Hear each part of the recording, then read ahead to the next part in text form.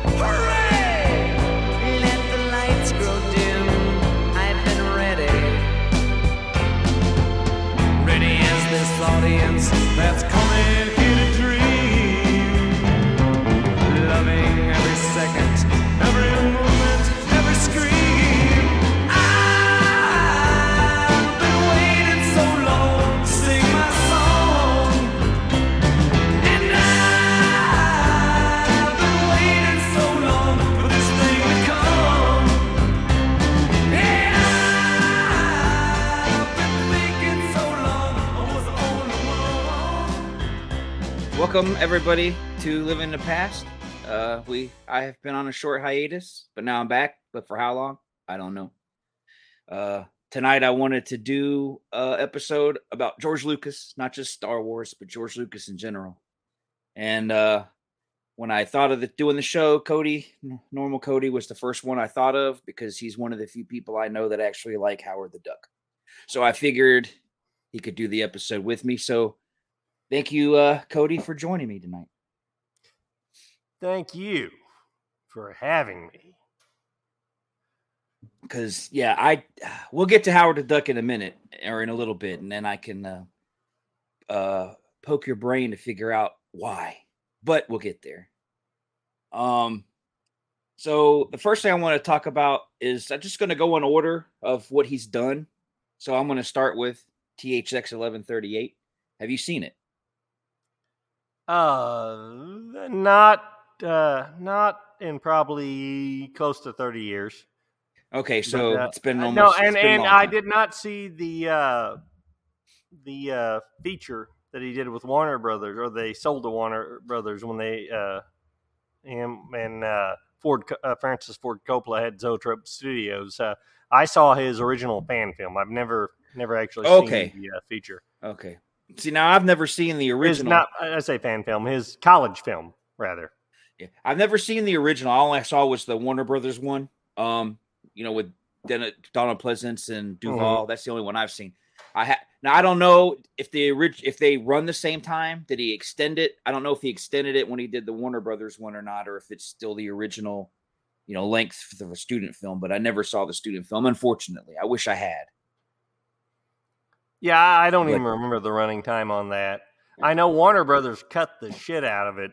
That they cut the time down on it, rather, when they released it, and it was not financially successful for them.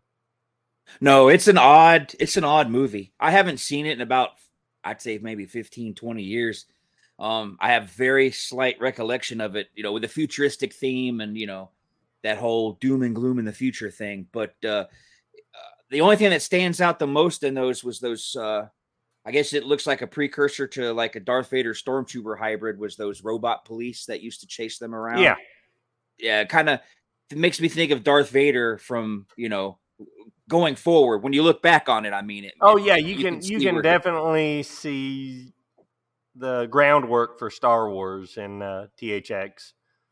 Right. And then a little Easter egg, which I'm sure everybody knows, THX 1138 was the code that the Empire there was using.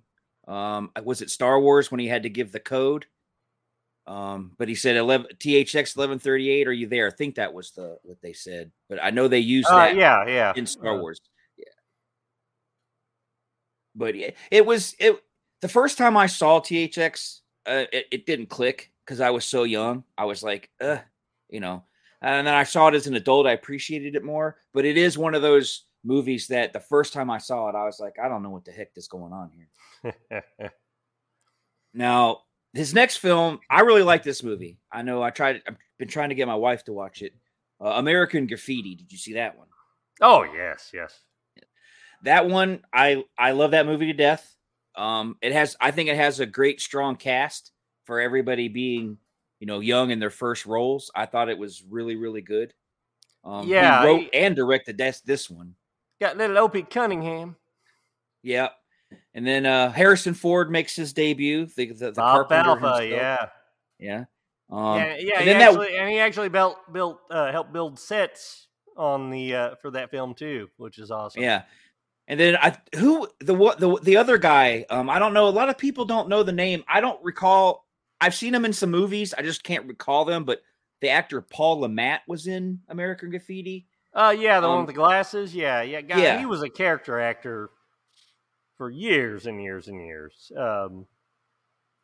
I mean, all the way up to, I don't know if he's still living, but I mean, all the way up through the 2000s that I know of. I mean, he was just, like Dick Miller. He was just that guy, Yeah, that guy you from see that him movie. and everything.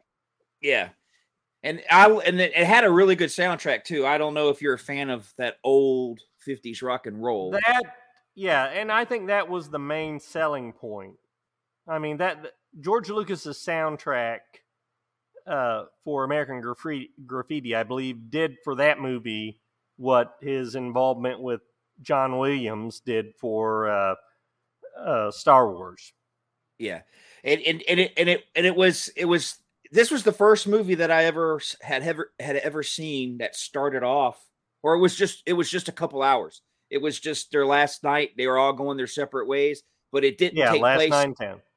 Yeah, and it was interesting to see a movie that just did it all in one time. Up until then, I'd seen everything. 2 days later, 3 days later, and to see it all happen just one night, I was like, wow, this is interesting. I don't know if it was done before this, but this was the first time I had seen it. And Warner Brothers actually cut a lot out of that film too. Which the interesting thing is, though, THX 1138, Warner Brothers cut a lot out of. They cut like 10 minutes out of that film, and they cut like 10 or 15 minutes and re-edited part of American Graffiti. And then once George Lucas hit it big with Star Wars, and Warner Brothers wanted to work with him again after that, before he would even agree to work with them, he said, "No, you fix my movies first."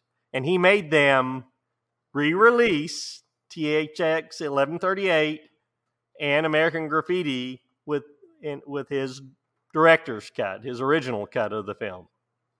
See, I have two copies of THX. One I inherited from my father-in-law, and it's the original version that was. It's not a collector's edition or anything, so I think it's got the cut, all the cuts in it. But I have the anniversary edition that I bought many years ago. That one, I think, is when they re-edited it. And then I own American Graffiti on Vudu, but I don't know if that version is the original cut or his cut. I'd have to look, but I'm assuming it's probably his cut because I just bought it 2 months ago. Yeah, and one of the coolest things about American Graffiti is it was kind of like that generation gap movie. And I say that because of the time period it sit in, it was set in the early 60s, and it basically came out a decade after it, or the 50s, the late 50s, right. I think it was set in. But, it came out for the next generation. Basically all the kids, it was basically a nostalgia movie for, at the time, people in their 30s and 40s, which were, George Lucas, 72 when American Graffiti come out. He was born in 44. So, yeah, he was pushing 30 then, and he basically made a lot of the film was based on his teenage years in the little town he grew up in, Eastern California, Modesto, little small town.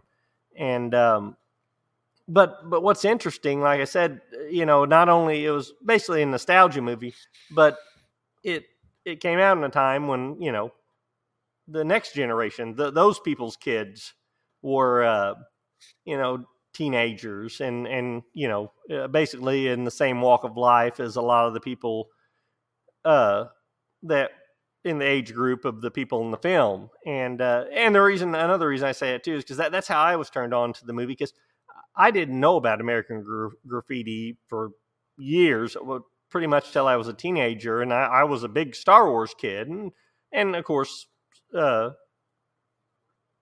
watched a bunch of anything I could get my hands on that George Lucas did.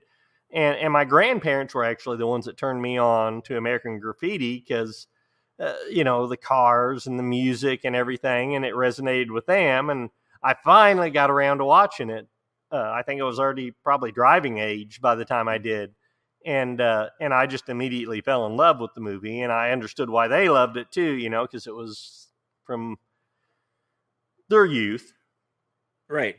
And like you said, when you mentioned his youth, based around his youth, he almost died in a car accident when he was racing. Yeah.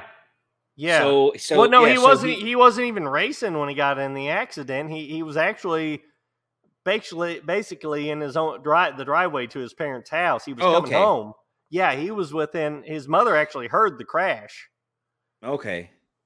Yeah, and I thought he was racing. So he had just got. So someone just hit him when he was. He'd just been out to town, cruising around town. Well, they did, cruising around town and doing a little street racing, and was on his way home. And I don't know if he was speeding or what, but another car struck him, T-boned him. I guess run a stop sign or something, and his car rolled like 7 or 8 times. He was actually pronounced dead at the scene. See, I didn't know about that. By the officers, yeah, but what it was is his rib cage was crushed and his lungs were both deflated, so they didn't think he was breathing. So they just they called him in as dead. And then once they got him to the morgue, immediately they said, "This guy ain't dead." So he just was a good thing. He was just barely. Yeah, no kidding. So I mean, we wouldn't be. Yeah, Star Wars almost ended right there. Yeah. Yeah. Thank goodness the ME passed his medical, so because the cop. I mean, I guess you could see his chest not rising, but you figured the cops would have checked his pulse and been like, "There's something here." Yeah, well, or a very weak pulse, or I mean, who knows what the guidelines were back then? True. But, that's true. Yeah, he's not awake. He must be dead. Yeah, that kind of thing. But I liked how this was, it was it was a story about people, and I think one of the guys in the movie, this wasn't it. It was Korea. Wasn't he going into the military? They were all worried about him and upset that he chose him to go in the military. The guy, the character actor guy. Yeah. Okay. Yeah. Oh, don't go into. Yeah. Yeah.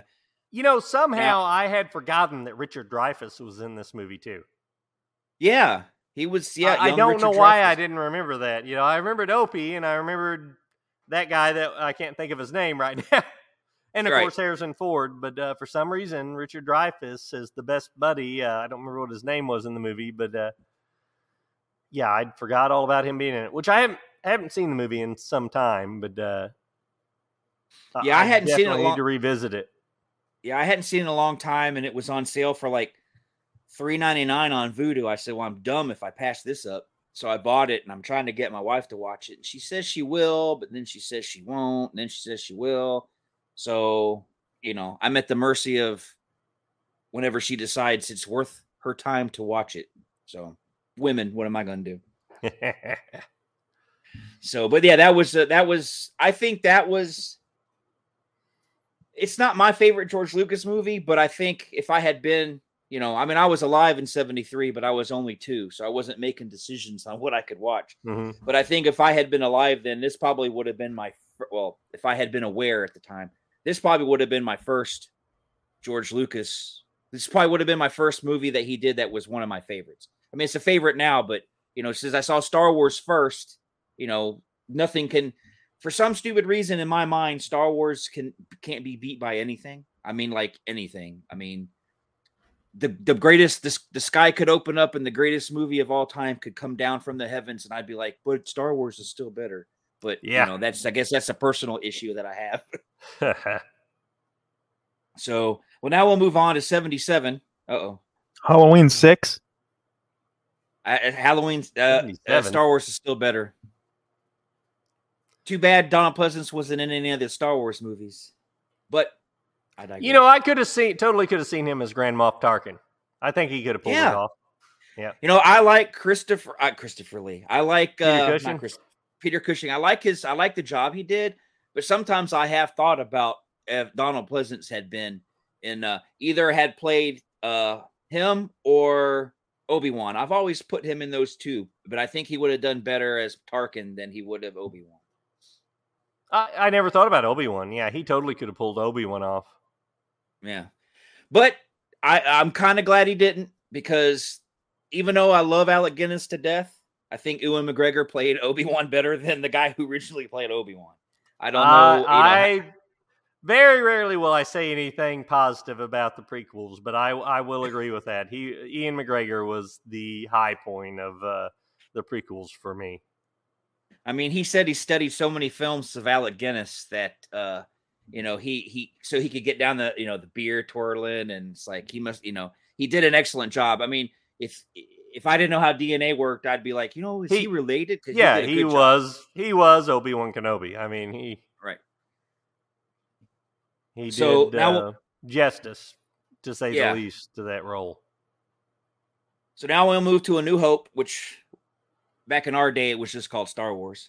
Yeah. From 1977. Now I remember the first time I showed it to a person that was younger than me.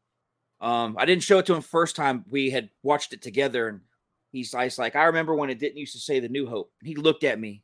Oh, it's always said that. I said, no, it hasn't.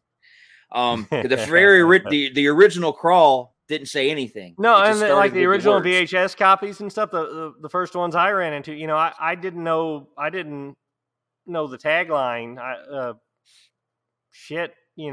Probably till the 90s. And I was a huge Star Wars fan in the late 80s whenever I was a kid. Right. And my mom stood in line, I don't know if she stood in line, because I have a recollection of being in line to get in, but I don't know if she went and bought the tickets first. But I remember staying in line outside at the theater in Georgia where she took me. It was opening weekend, and I remember standing outside for the longest time. It's not full memories, just bits and pieces. I remember standing forever, and then her holding me part of the time. And when I got older, she did tell me we stood outside for one showing, because I don't know if you're originally from Missouri. Yeah. But with the part of where I grew up in Georgia, it was still modernized, but it wasn't. Theaters only had like 2 screens. It's not like nowadays where they can show, 15 movies. So you would have to wait, something popular, you'd have to wait outside until the showings, if it, and then you could go in. So I remember standing outside. So that's why I don't know if she bought the tickets before or if we bought them then. But I did stand outside for 2 hours to get in. But when I saw that movie, I know a lot of people say the same thing, and so it's kind of cliche. But the moment that ship came over, I was like, okay, this is for me. This is the movie that opened my eyes to sci-fi, and I haven't looked back since. I love science fiction more than horror. But I love horror, but I love science fiction just a little more. See, you've got a few years on me, so I kind of I was kind of bitter about the whole Star Wars thing, because by the time I really was old enough to get into Star Wars, I was born in 80. So, Jedi was in 83. So by the time I'm old enough to really kind of start realizing what Star Wars is and getting into it, is about the time it was really starting to die off in pop culture. And I mean, the toys weren't on the shelves anymore. Probably about 86 was when I really started getting into Star Wars. And so I was kind of very bitter about that, because I couldn't find, I was so into this thing and I couldn't find anything about it. I mean, you could still rent the movies on VHS, but I mean, all the merchandising had died out, and I was so into this, and just, it was nowhere. Right. So you missed out on all the fun stuff like C-3PO cereal and all that Oh, stuff. yeah. Huh? Okay. Yeah, it was weird.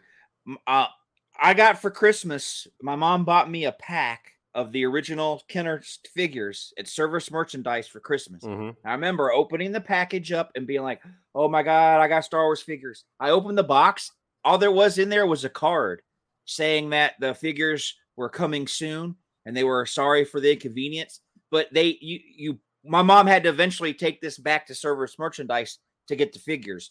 But they didn't want, in their eyes, they didn't want to disappoint children on Christmas. So I don't know. I was more disappointed that I got an empty box. Empty case, no kidding. Yeah. Yeah. So I have the Darth Vader character case. That's like the bust of Darth Vader. Yeah. Or I hope I still have it.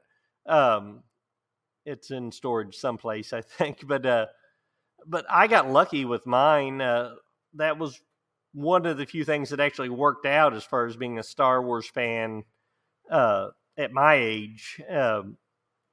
Because, like I said, it wasn't popular anymore.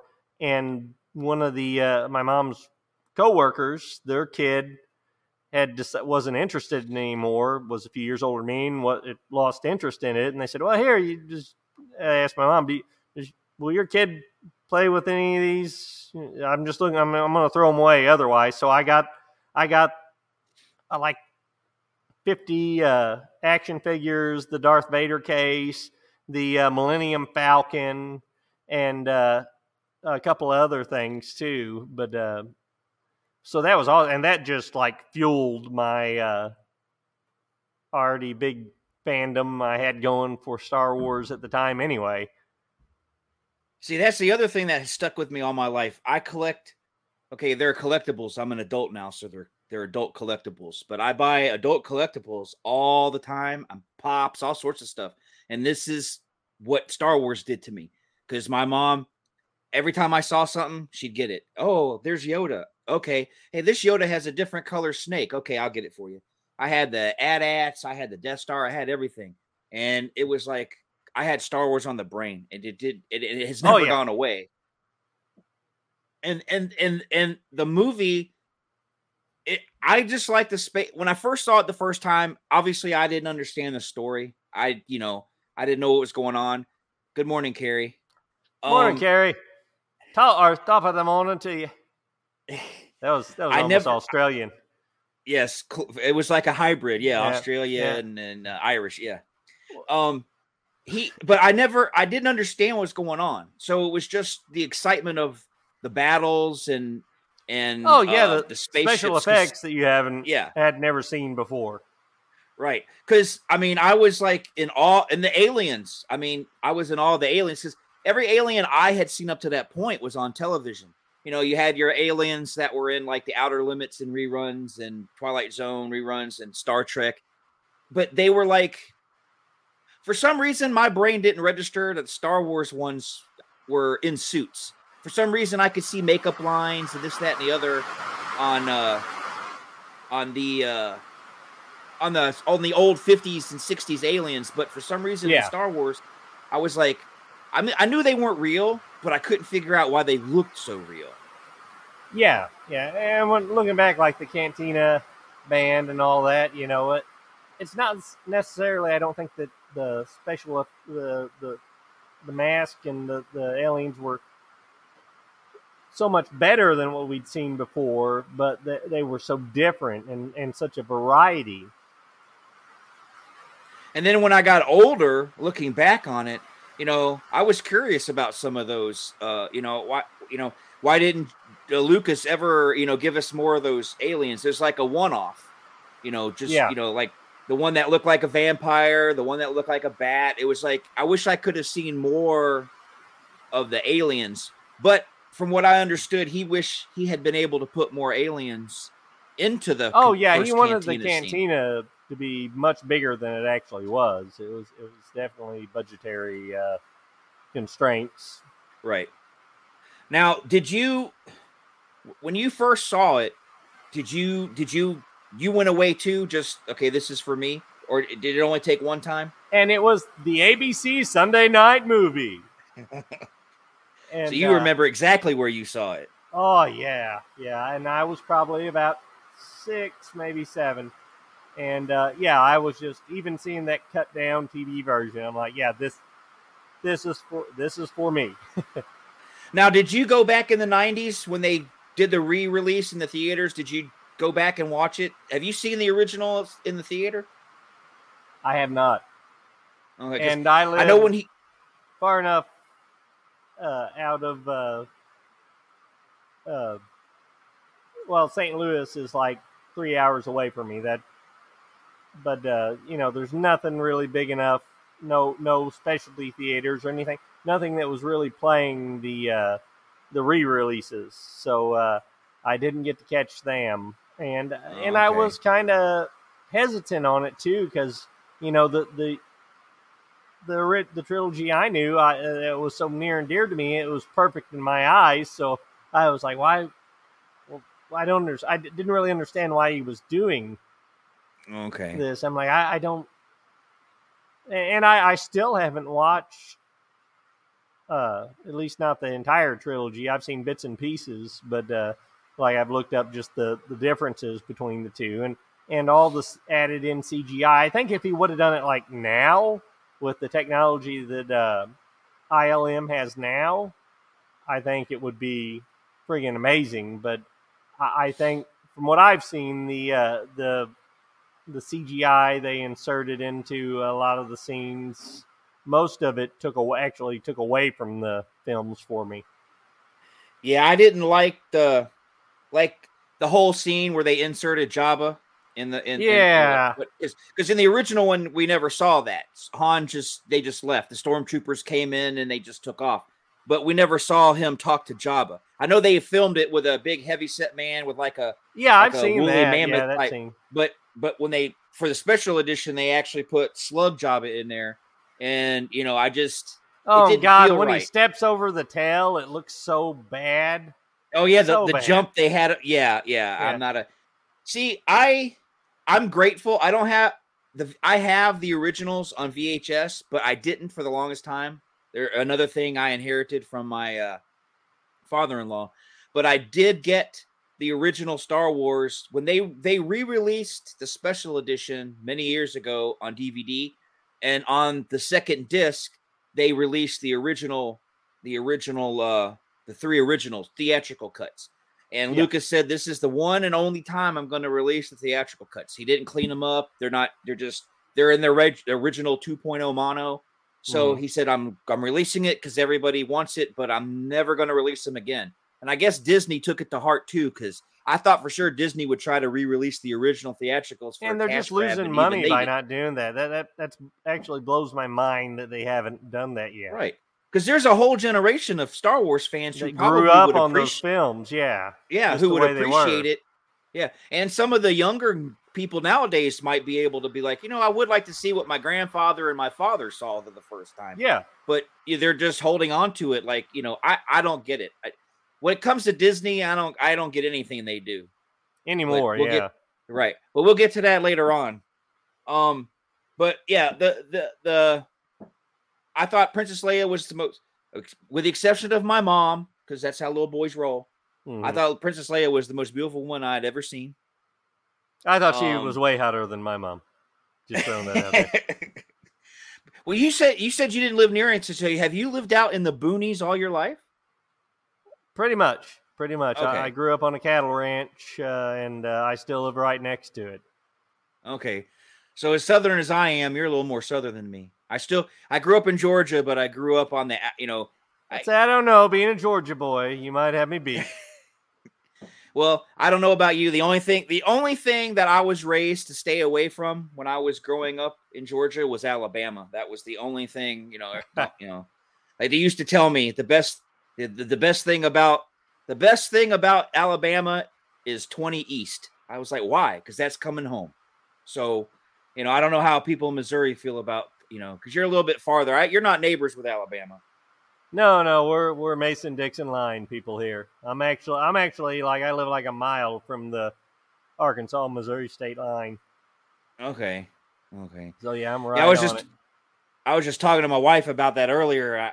she said something. She goes, "What time zone is Cody in?" I said, "Well, he's in Missouri." So she goes, "Don't talk like a redneck." Because I didn't say Missouri. I said Missouri. Yeah, I just call it the state of misery. Can't be that bad. But then again, no, it's there, not. so I'm still here. So, I mean, my family's been here in this part of the country for close to 200 years. So there must be something good about it. Well, off the subject for a minute, when you got those deer that you sent me the picture of, were you like on your own property? Can you like hunt right? Just okay. See, now that's the life. You don't like here in Wisconsin. I like to think so.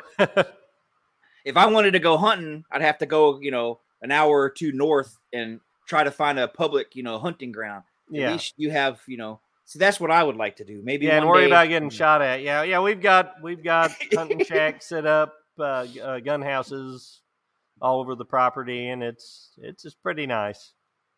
That's cool. Yeah, I haven't been hunting since I left Georgia. It's one of those things that I miss. I didn't miss being inaugurated though. My uncle had a weird streak. I gotta hear the story. So we're up in the tree, and I had never been hunting before, and he just gave me the rifle and said, "Here you go." I said, "What do I do?" He goes, "I got it all ready for you. Just pull the trigger." He let me stand there all goofy, and I knocked myself out of the tree stand because I wasn't holding I said, "Phew." We weren't that high up. He had higher ones, so I didn't really get hurt too bad, but I did get hurt. And then when I shot my first deer, he cut it open and he made me stick my head in there. That's hilarious. Not for you, but my cousin who grew up with me, he brought his niece down this morning. This weekend's the second weekend of Missouri youth season, and I took my son out, and he took his niece, and she's 11 now, I think, but it was her first deer. She shot her little doe, but that's exactly what I told her once we hung it up and had gutted it and hung it up on the skinning rack. I said, "Okay, go over there and spread the rib cage apart and stick your head in. That's what you got to do. It's your first deer. You have to." And she's like, "What the hell are you talking about?" I have the weakest stomach in the world. I stuck my head in there. It was disgusting. I came out and I just puked everywhere. They laughed and laughed and laughed, but he looked at me and says, "You're a man now." And I was like, I didn't understand it, But, see, we always did the old Native American thing in my family. Your first kill, you had to take a bite out of the heart. Oh, okay. I couldn't have done that either. For one, it must. I know now. I've never bitten into a heart, but from what I hear, it tastes like a penny. Did it? Do you remember? Does it taste real copper like? I know. Hell no, I wouldn't do it. But okay. No, I have eaten deer heart before, and fried deer heart. It's not bad. I would equate it to liver. Oh, okay. I don't like liver. Of course, I'm not a big liver fan either, and I didn't care for it very much. But yeah, it's very. I can see where you probably get the penny taste because it's very, very rich, dark and rich. My stepmother's mother came from the hills of. They were from a town called Pumpkin Town, so you could tell they're hillbilly. They're not rednecks; they're hillbillies. Right next to Halloween Town, up in the hills of North Carolina, and she was making liver and onions, and I said, "I'm not going to eat that." She goes, "Well, if you're going to eat dinner here, you got to eat it." I said, "I'm not going to eat it." She goes, "I'll put enough onions you won't be able to taste it." I said, "Granny, you can go out and get all the onions out of your garden you can find," and I'm still not going to eat that. It's like eating dirt. I said, "No, I'm not," because it's so gritty. Yeah, I'm not crazy about liver. I never have been, but I mean, if I was starving, and if you put enough onions on it, I probably would. Yeah. Chop up a bunch of sweet onions and fry. I'm a sucker for sweet onions, so yeah, I'd probably do it. So my favorite way to have my favorite way to eat venison is I like it to be slow cooked for a long time and then shred it, put it back in the pot. Oh, just last weekend I did a deer roast and in the crock pot. Got it. It turned out not to pat myself on the back too much, but even the kids ate it, and my kids won't eat nothing. Oh, okay. Yeah, I love deer. I used to get, and I went to school in a part of town where it was still, you had some city folks that had moved in. The suburbs, you know, where I grew up in Kennesaw, where I was living and went to school, it was growing. So you had some kids there who got bussed in from the countryside, and then you still had some of the Atlanta guys who moved in and brought their kids. So, you know, I'd hear that, oh, I can't believe you're killing an animal. It's like, it's an animal. I'm eating it. It's not like I'm a poacher. You know, I'm not killing animals just to kill, leaving carcasses laying everywhere. To this day, which, I mean, nothing really surprises me with people anymore, but, you know, that they're like, oh, yeah, you must be a big great white hunter. You go hunting every year. I'm like, no, I'm not even an avid hunter, but you know, growing up, this is how we kept our families fed, you know. Right. We grew up poor, and, you know, you ate whatever meat you could get. And if it meant, you know, that's why I spent so much time out in the woods hunting and fishing, and because, you know, it provided for the family. And, you know, I can't say over the years I haven't gathered an appreciation for it. I do actually enjoy it now. It's not most of the time. It's not something I do just strictly to feed the family. But I mean, you know, that's, well, like, you know, we had firearms rifle deer season here a couple weeks ago, and you know, we all had a good time hunting, and then we spent a whole day just deboning and grinding and packaging meat. You know, it's, you know, it'll get us through the winter, and that's, you know, that's just very common for this part of the country and rural Americans. Yeah, I told my wife one time, I said, I don't know what, cause she was born and raised in Chicago, so she's as city as you can get. I said, I don't know what you're going to do if the power ever goes away and if you have to live off the land, how are you going to survive? She goes, well, I married you, so I don't need to know any of that shit. She goes, she'll do it for me. So I guess you're right. You know, I will. So. Yeah. Poor country folk. I mean, when it comes down to it, you know, we don't really worry too much about the collapse of society. No, we'll figure it out. We're pretty good about that.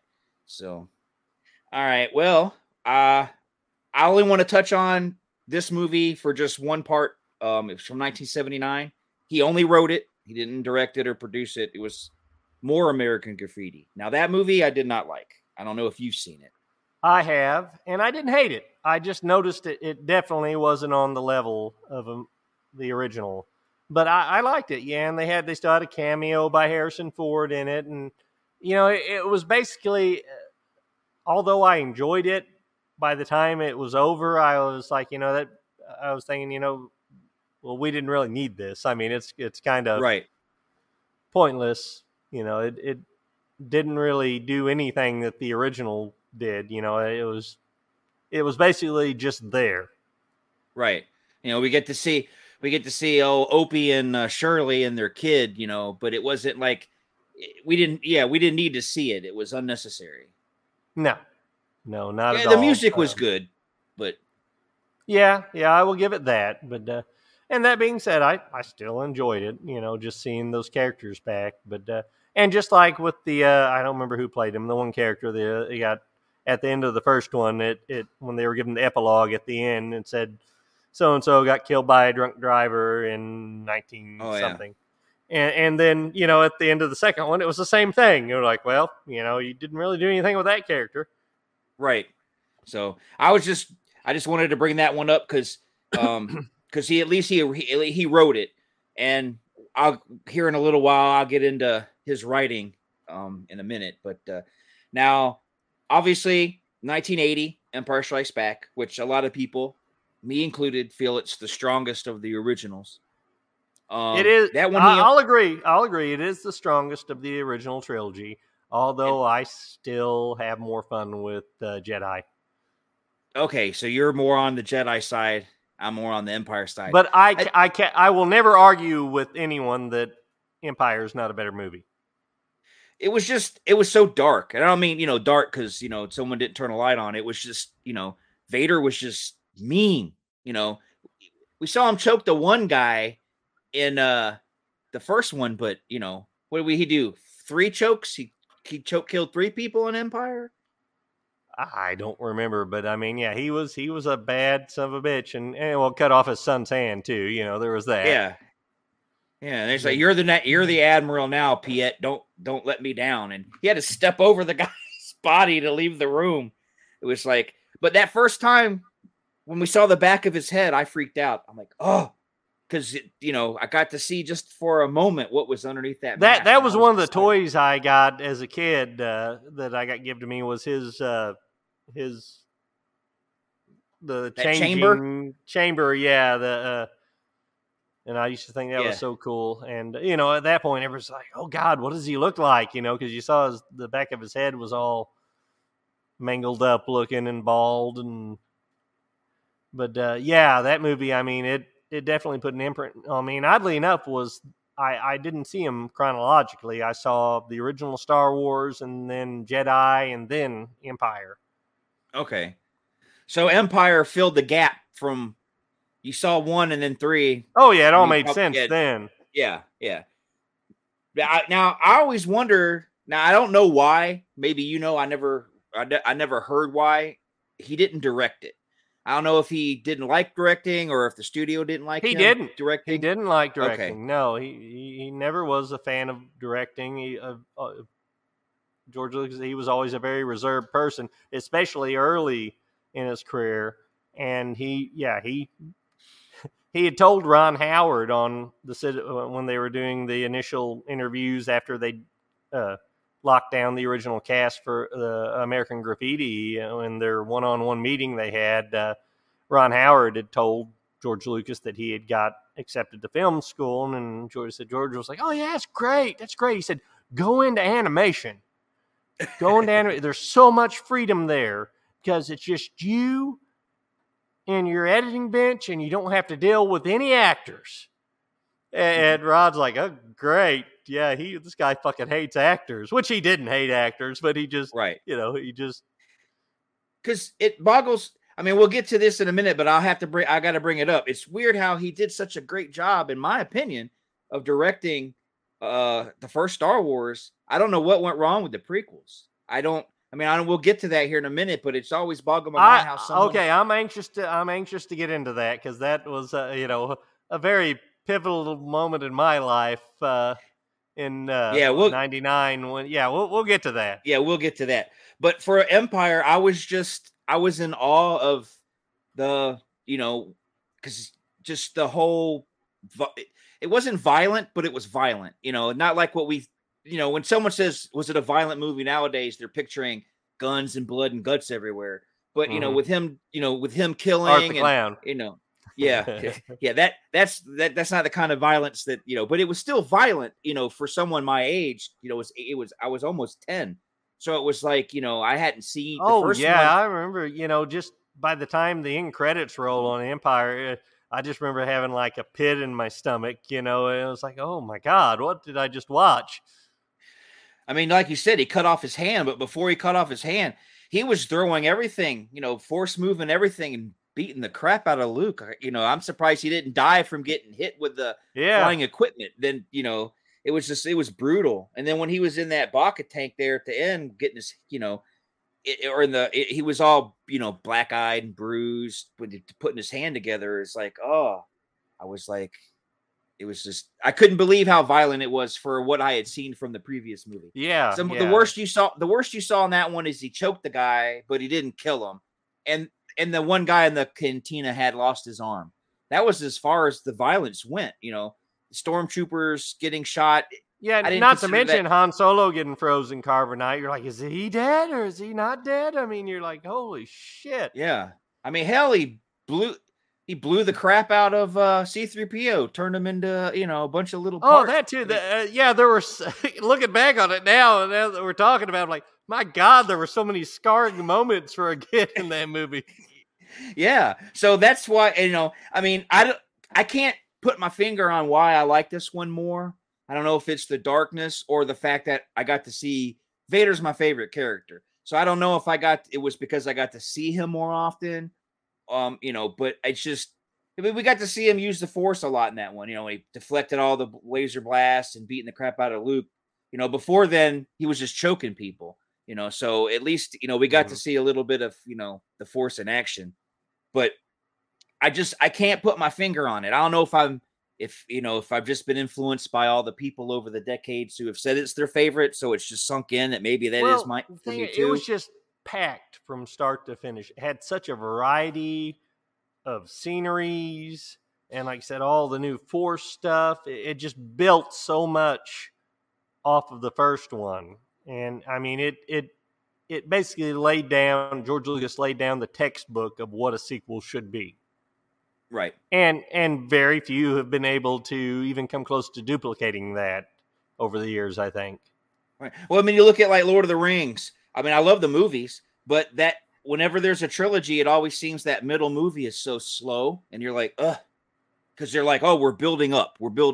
But Empire didn't build up. It was just there. It started off with a battle, and it ended with a battle, and it was like, it wasn't slow moving at all. I don't know how you feel, but when I watch the original Star Wars movies, I'll say, I'll sit down and watch them. I know they're almost 2 hours. It doesn't feel like 2 hours. They move so fast. Oh yeah. Yeah, absolutely. Yeah. I mean, the new ones, when they say 2.5 hours, you're like, but yeah. So, but yeah.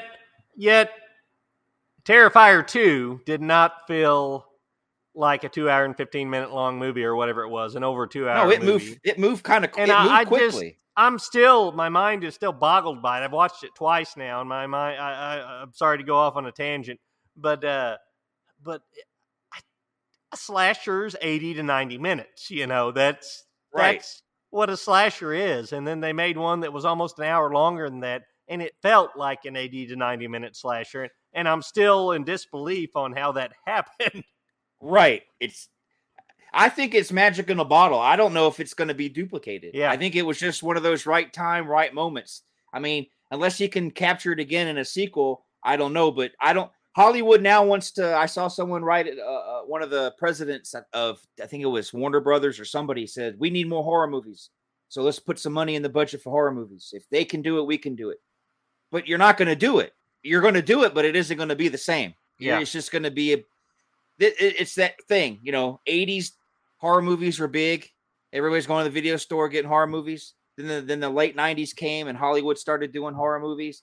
And then the popularity went down because they weren't as good as the 80s. Which it all ties back. That ties back to George Lucas. The whole reason after doing THX that he didn't want to do work with the studio anymore, which he wasn't even necessarily working with the studio when he made THX. It was him and Francis Ford Coppola's production company, Zoetrope Studios, and they just had a deal with Warner Brothers. And still, even that, they had a 4-picture deal, and Warner Brothers, they did a viewing of the film, and they hated it and cut a bunch out of it, and then it bombed, and then because it bombed, Warner Brothers dropped their entire deal with Zoetrope Studios, and ever since then, George Lucas is like, fuck this shit. I'm I'm doing it on my own. Right, which and it paid off because Fox didn't own it. They were just I don't know how their deal was, but they were like the exclusive distributor of the Star Wars films, but they didn't own them. I mean, they made a lot of money off of them too, but he was smart not to sell, and the way it could have gone either way, from 77, they could have put him in a box and forced him to, well, the only way this is going to see the light of day is but he held his ground and they released it anyway. And we wouldn't, a lot of people, you got some fans who hate Lucas. You got some fans who love him. You got outsiders who, who watch the Star Wars movies, but they're not like huge fans. They have their, George Lucas has a love-hate relationship with everybody, it seems, but he did a lot more than just Star Wars movies. I mean, we wouldn't have Jurassic Park if he didn't have ILM. I mean, we would have maybe eventually had it, but it wouldn't have been, if he wasn't focused so much on special effects, we might not be as far advanced. We may have just started getting the Jurassic Park movies in the 2000s, but he put so much money and effort into ILM. And that was part of his determination to be able to just do it all himself in-house. So he could tell and like you said, it wasn't an ego thing or anything. He said he just, wanted to be able to tell the stories he wanted to tell without any interference. and it was Right. just as simple as that. Which, I mean, you So- got to admire him for that. Yeah, I don't have. I do too have a love-hate relationship with him. I love him more than I hate him, but Oh you yeah, know, definitely. we'll get to that too. There, and it's not just the prequels that has me a little bit angry with them. I'm sure you'll feel. I don't know. I'm assuming you're going to feel the same way as me when we get to that part. But We'll now- see, I guess. yeah, now in 1981, he wrote a movie and got together with his buddy Steven and did Raiders of the Lost Ark. Yeah. I love that movie. I'm a big Okay, this I love may not Indiana be Jones. popular opinion. I don't know if it is or not actually, but I'm a Temple of Doom guy. See, I did. Temple of Doom was another one. We were just talking about how dark Empire was. Temple of Doom was just as dark as Empire. Yeah. Oh It God. even pulled the you guy's talk heart about out. scarring stuff for a small kid. 6-year-old me seeing a guy get his heart ripped out. Like holy shit, this is PG-13. That was the first PG-13 Yeah. movie. Because Steven Spielberg went to the MPAA and petitioned the MPAA to create a new rating because they were going to give it an R rating, and he didn't want to have an R rating. Yeah. But And we have that movie I watched, that was one of them. That and Batman 1989, I wore the VHSs out every day when I'd come home from school for like a year, or it seemed like a year. I'd watch it every day. The Batman one I wore out. Now I go back even further. I had a beta machine. Do you remember the beta tapes? Yeah. Yeah. My parents had a beta. Yeah. I had Friday the 13th. They only had 2 movies for it too. They had only 2? Yeah, they had The Good, the Bad, and the Ugly and Close Encounters of the Third Kind. Well, those are still good movies. At least they had good movies. Yeah. But yeah, I had a Friday the 13th Part 6. Jason Lives. For some reason, when I was a kid, teenager, I loved it. It was so campy, and it had the Alice Cooper soundtrack. Oh, I really loved that's it. the ultimate. If you're gonna, that was the first Friday film I showed my oldest daughter when she was 4 or 5, and I started a tradition with her every Friday the 13th. Now I have 5 kids, but we always watch Friday the 13th Part 6 on Friday the 13th. Yeah, it's my favorite one, and I actually wore out 2, not just 1, but 2 beta tapes. I remember the first time I put it in there and it was stretched and it was just moving slow and just I was like, oh, so I had to get another copy. So I like to dub stuff, so I had dubbed it for my cousin. So I went and I got his copy of mine that I made him so I could make another copy of it. But I wore that movie out. I love that movie to death. I just, it was an awesome. That's my. I know a lot of people are like, that's the campy. No, I like it. I thought 6 is my favorite one. Not all the humor worked, but like you said, the Alice Cooper soundtrack, and it's the closest thing that we ever got to a kid-friendly Friday the 13th film. Right. And my kids love it for that because of the campiness. Yeah. When he's driving around in the Winnebago, he said, "Don't start without me back there. What are you doing?" And she's did the whole outside the. Now, have you seen the fan films, the Vengeance 1 and 2, Friday the 13th Vengeance? No, I haven't. Are they on YouTube? Oh, yes. Now, the first one, they got, because they got, Jason from, the guy who played Jason in Part 6. Hodder? No. Yeah, Kane. No, Kane Hodder came in 7. Didn't come until 7. C.J. Graham. C.J. Graham. They got him back to play Jason's father, Elias Voorhees. For it. And the first one, it's kind of clunky. I wasn't a huge fan. I like the other big Friday the 13th fan film, Never Hike Alone. I like it better than the first Vengeance. But the new Vengeance they came out with here last month, they got C.J. Graham back. And they got the girl. That's what made me think of it. The girl in the Winnebago that was with Court that gets her head smashed into the wall. Yeah. That actress comes back for it. Well, in the first one, they had Friday the 13th Part 2. Jason, Steve.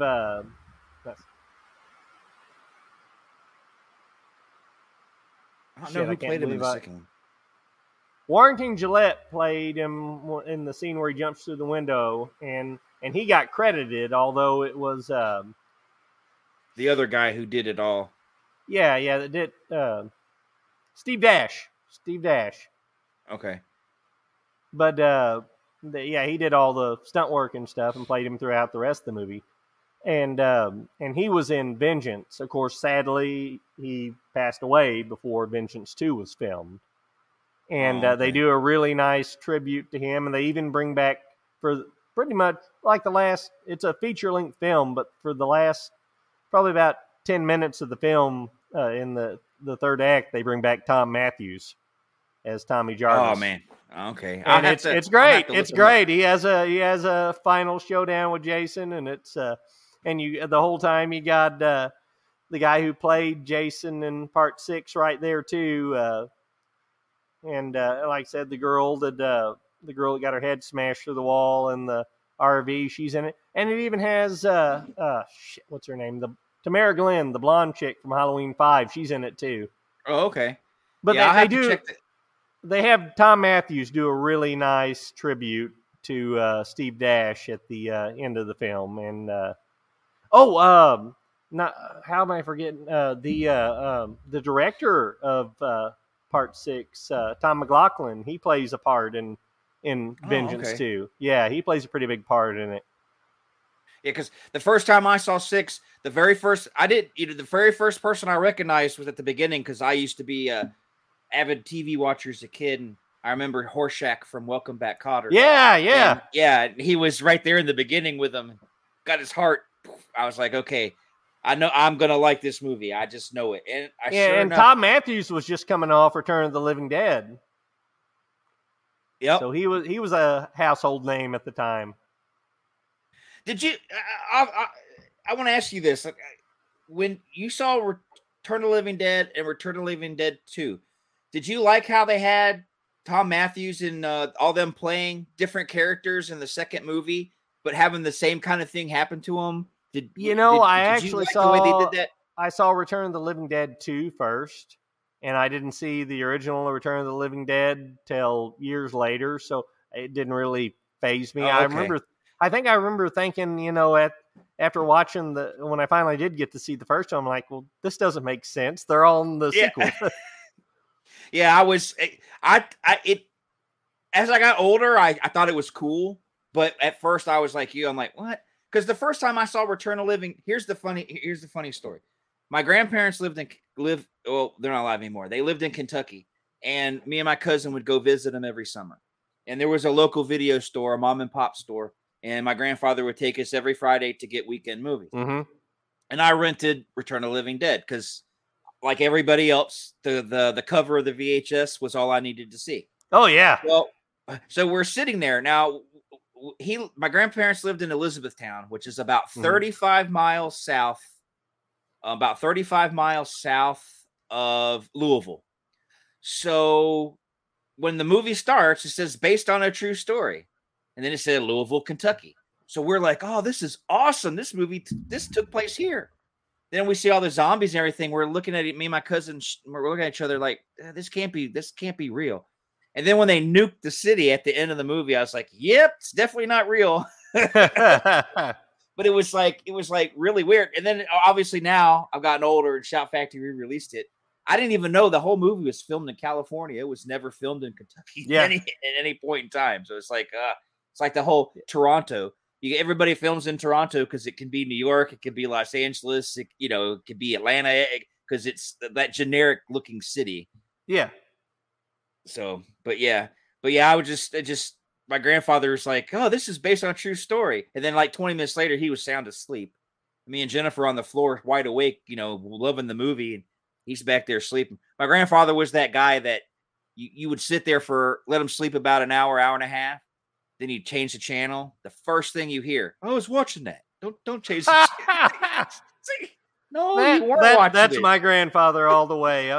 My grandparents raised me, and whenever I was a teenager and got to where I was driving age and going out of the night, I'd come in a lot of times to the night and have a pallet made in the floor, and I'd I just go pass out there and reach up and turn the TV off. And yeah, Granddad, 9 out of 10 times he'd say, I'd hear that after I turned the TV off and it was dark. A few seconds later, like, hey, I was watching that.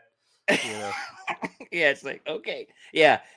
There was a few things that, I would watch with him. He was a CBS man. So we were always watching I can't even pronounce the word. Diagnosis Murder, Dick Van Dyke. Yep, Murder, She Wrote. Yeah, we just lost Angela Lansbury here not very long ago. And then we would watch Matlock. Had to watch Matlock. Gotta have Matlock. Yeah. And then when it came to cop shows, it was Hill Street Blues. And he really loved Jim Garner. So Rockford Files. Yeah. We were a T.J. Hooker household. Oh, okay. I think. Okay. And then Saturday afternoon, no matter what, it was always Westerns. I don't know if it was the way he liked it or if it's just because all the networks, the UHF channels on the weekends had this thing where they'd show Westerns in the afternoon. So that's why I love Westerns so much. A lot of people nowadays, I think Westerns are a lost film art now because nobody really does it. And not a lot. Not a lot. But, no. Everything goes in cycles. I'm sure they'll come back. I mean, I love a good Western, which basically right now, I mean, when you think about it, superhero movies are kind of like the modern day Westerns for people, that they don't have to, a lot of the old Westerns really weren't that good of films, but people are in love with cowboy movies. And it's the same way with superhero movies now. So many of it, and I was a comic book kid, but so many the Marvel, MCU, and DC movies, I just I watch them like, wow, there goes 2 hours of my life. But that being said, I understand the draw still. Right. And then this is just my opinion. I don't know if anybody else feels the same way, but Jon Favreau, the way he did The Mandalorian, that feels like total Western to me. Oh, absolutely. Not just Western, spaghetti Western. Yeah. Yeah, I could see, him taking the helmet off and it being, the man with no name in there or something, It's Clint Eastwood, that'd be a great way to end the series, They can do it. They have the technology now. Yeah. So, but anyway, back to Raiders of the Lost Ark. To me, I like the way Indy, it wasn't so much the movie that I like, it was the character. I liked his his humor and, the whip and that the movie itself, sometimes it's a chore to watch. Like I'll be like, okay, I want to do my yearly Indiana Jones. And I'll be like, I mean, the end is awesome. Don't look at the light. Don't look at the light. But it's not, I mean, I don't like Temple Moore, but it's still, sometimes it feels like a chore. But I like the Indy character. It was like with the Star Wars movies, it's the whole thing. But with the Raiders of the Lost Ark films, it's just the Indiana Jones character I like. Yeah. But the third one, go ahead. Oh, I'm sorry. I was going to say, Indiana Jones. Really, he was just that. That transition. That he was that perfect marriage of 50s action star with what we came to know as the 80s action star. He was that bridge, and that's why I think it worked so well. But yeah, you're saying Indiana Jones 3, yeah. Now, that was my favorite. I love it. I love all three of them, but yeah, that was the only one I got to see in the theater. Okay. Before. I don't even want to say it on the show, but I guess I have to. But yeah, I'm pretty sure the Kingdom of the Crystal Skull. That's the only time I'll say anything positive or negative about that film. It's not worth me saying anything else about. No, but I got it on it's in my notes because actually George Lucas wrote it, but I'm sure that's all going to tie into when we get to the prequels. That there was something going on in his life and he broke, I guess. But we'll get to that. Yeah. So. But yeah, the Raiders movies, as much as I like Indiana Jones, as much as I do like watching them to an extent, I always felt that they were a little more the people who go nuts over it and like think it's the greatest thing ever, I always thought maybe they hit their head too hard because I'm like, it's not that good. It's not bad, but it's not that good. But it does have some decent action. It does. Yeah, and like I said, Harrison Ford, as with most roles he's played, he owns it. Yes, yes. At He's least just larger than life. Right. Well, when I saw him in, because we're not going over the Disney ones, and I'll explain why when we get to that part in the timeline. But when it comes to The Force Awakens, I could tell Harrison was just phoning it in. Then I don't think he wanted. It was a paycheck.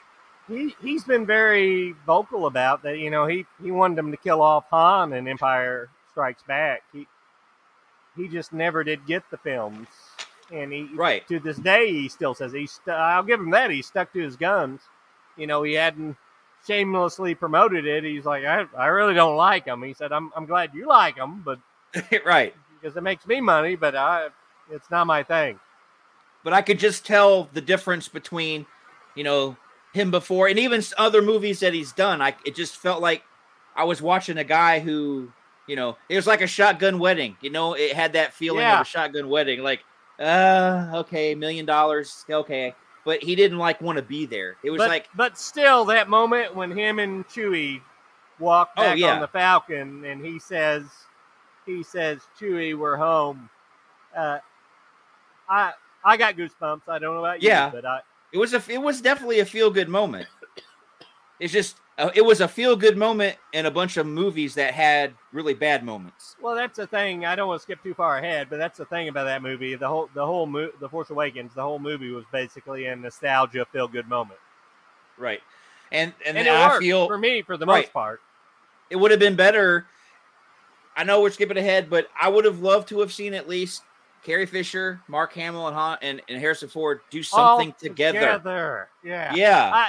Let's not even get into that yet because, oh my God, by the time that trilogy was over, I was like, what the fuck just happened?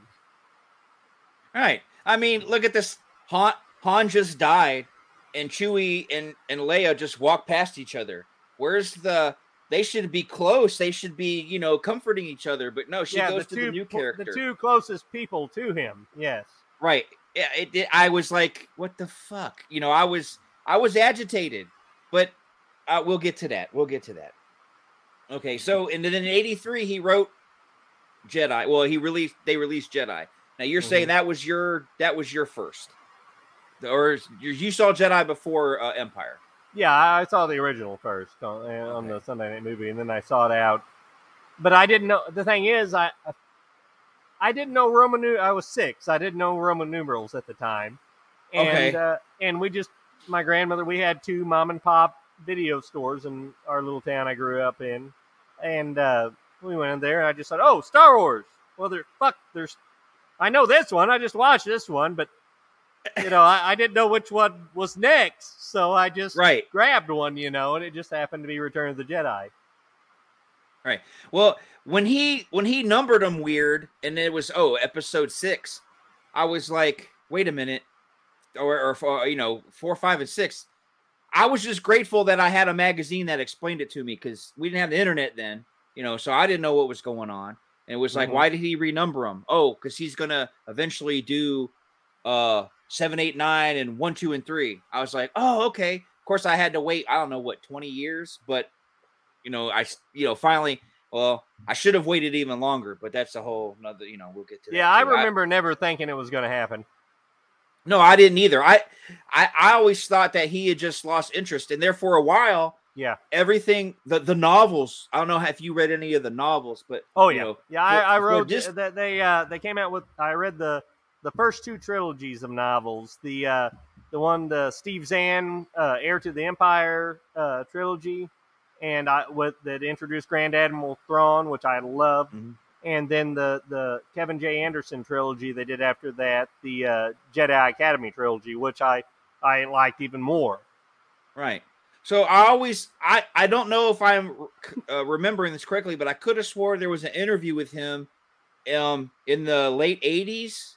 maybe, where he said, or the early 90s where he said the novels were doing a good job of telling the story.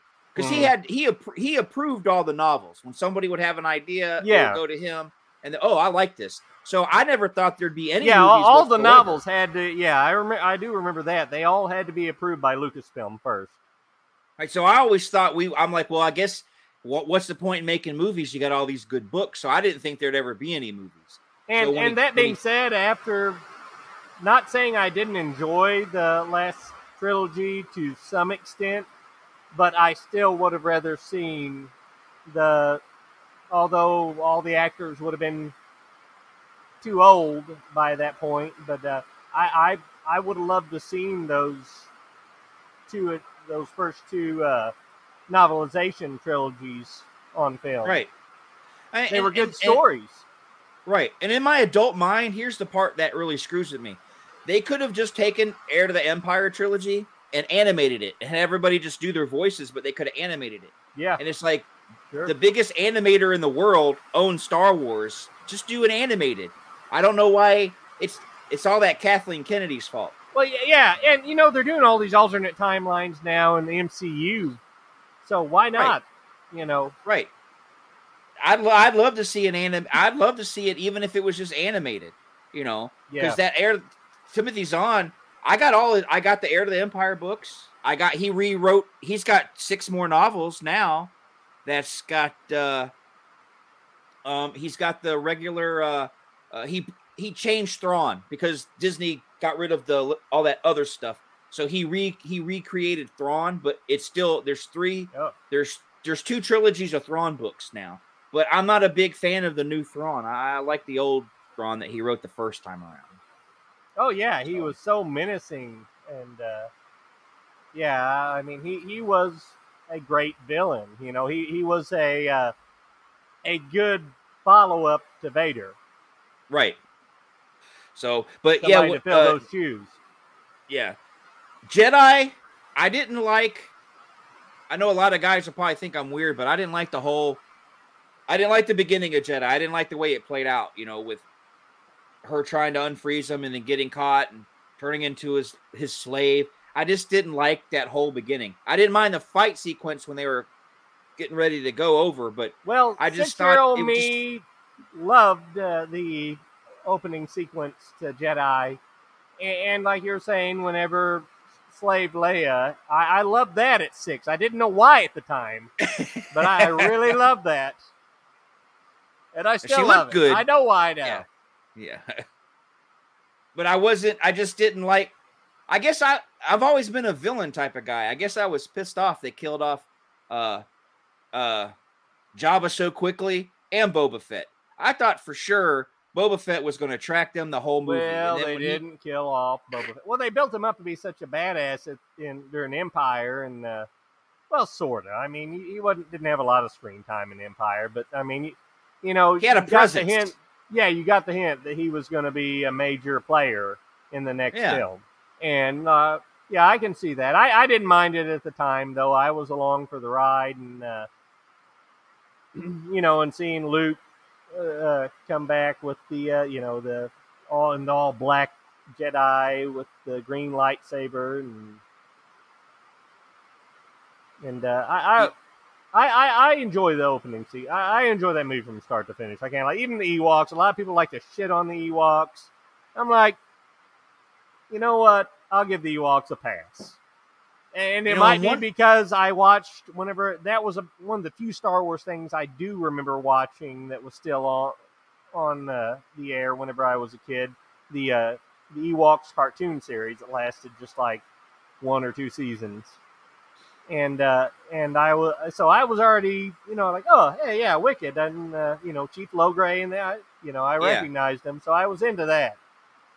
Yeah, they had I have those. I have Droids on DVD. It was the animated with R2-D2-3PO, and then they did the you have the Great animated. Heat. Yep. And then they did.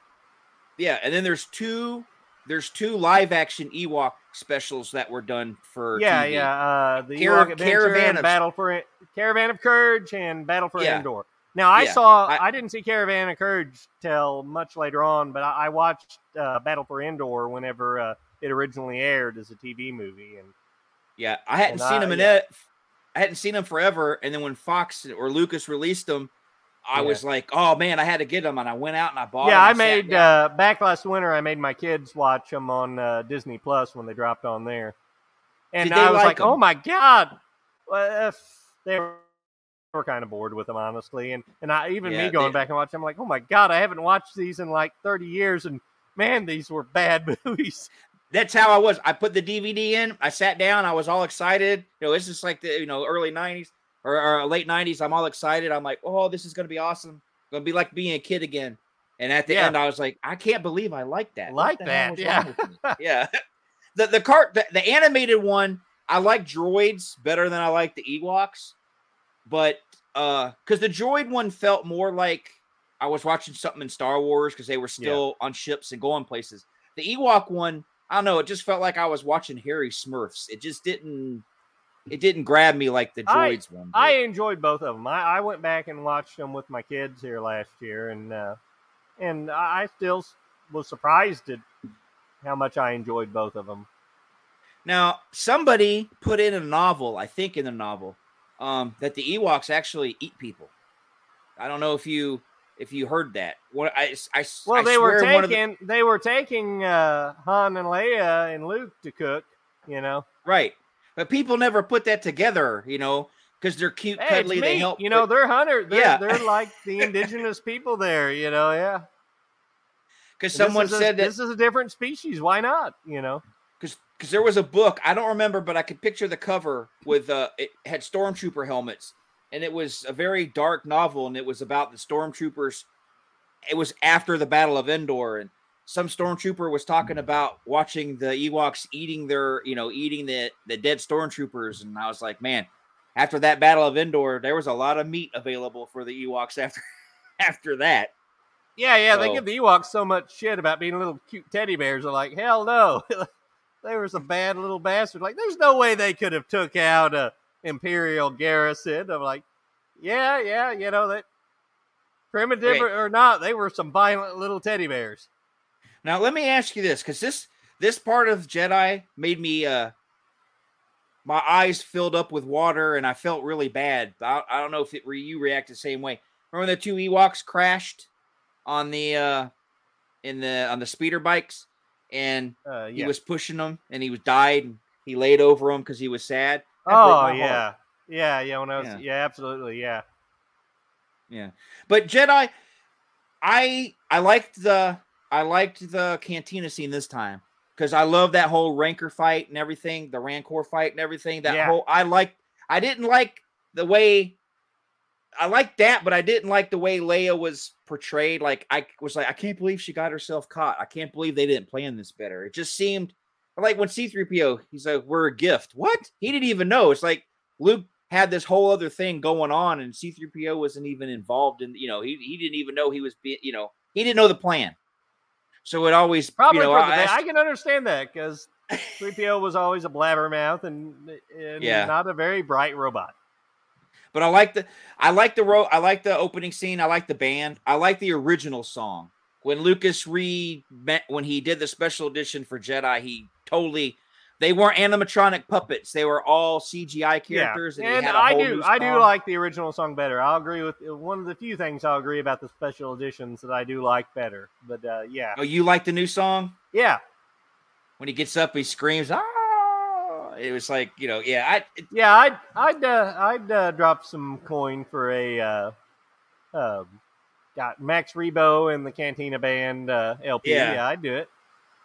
I still can't believe do you know what Lucas named that type of music that Max Rebo played?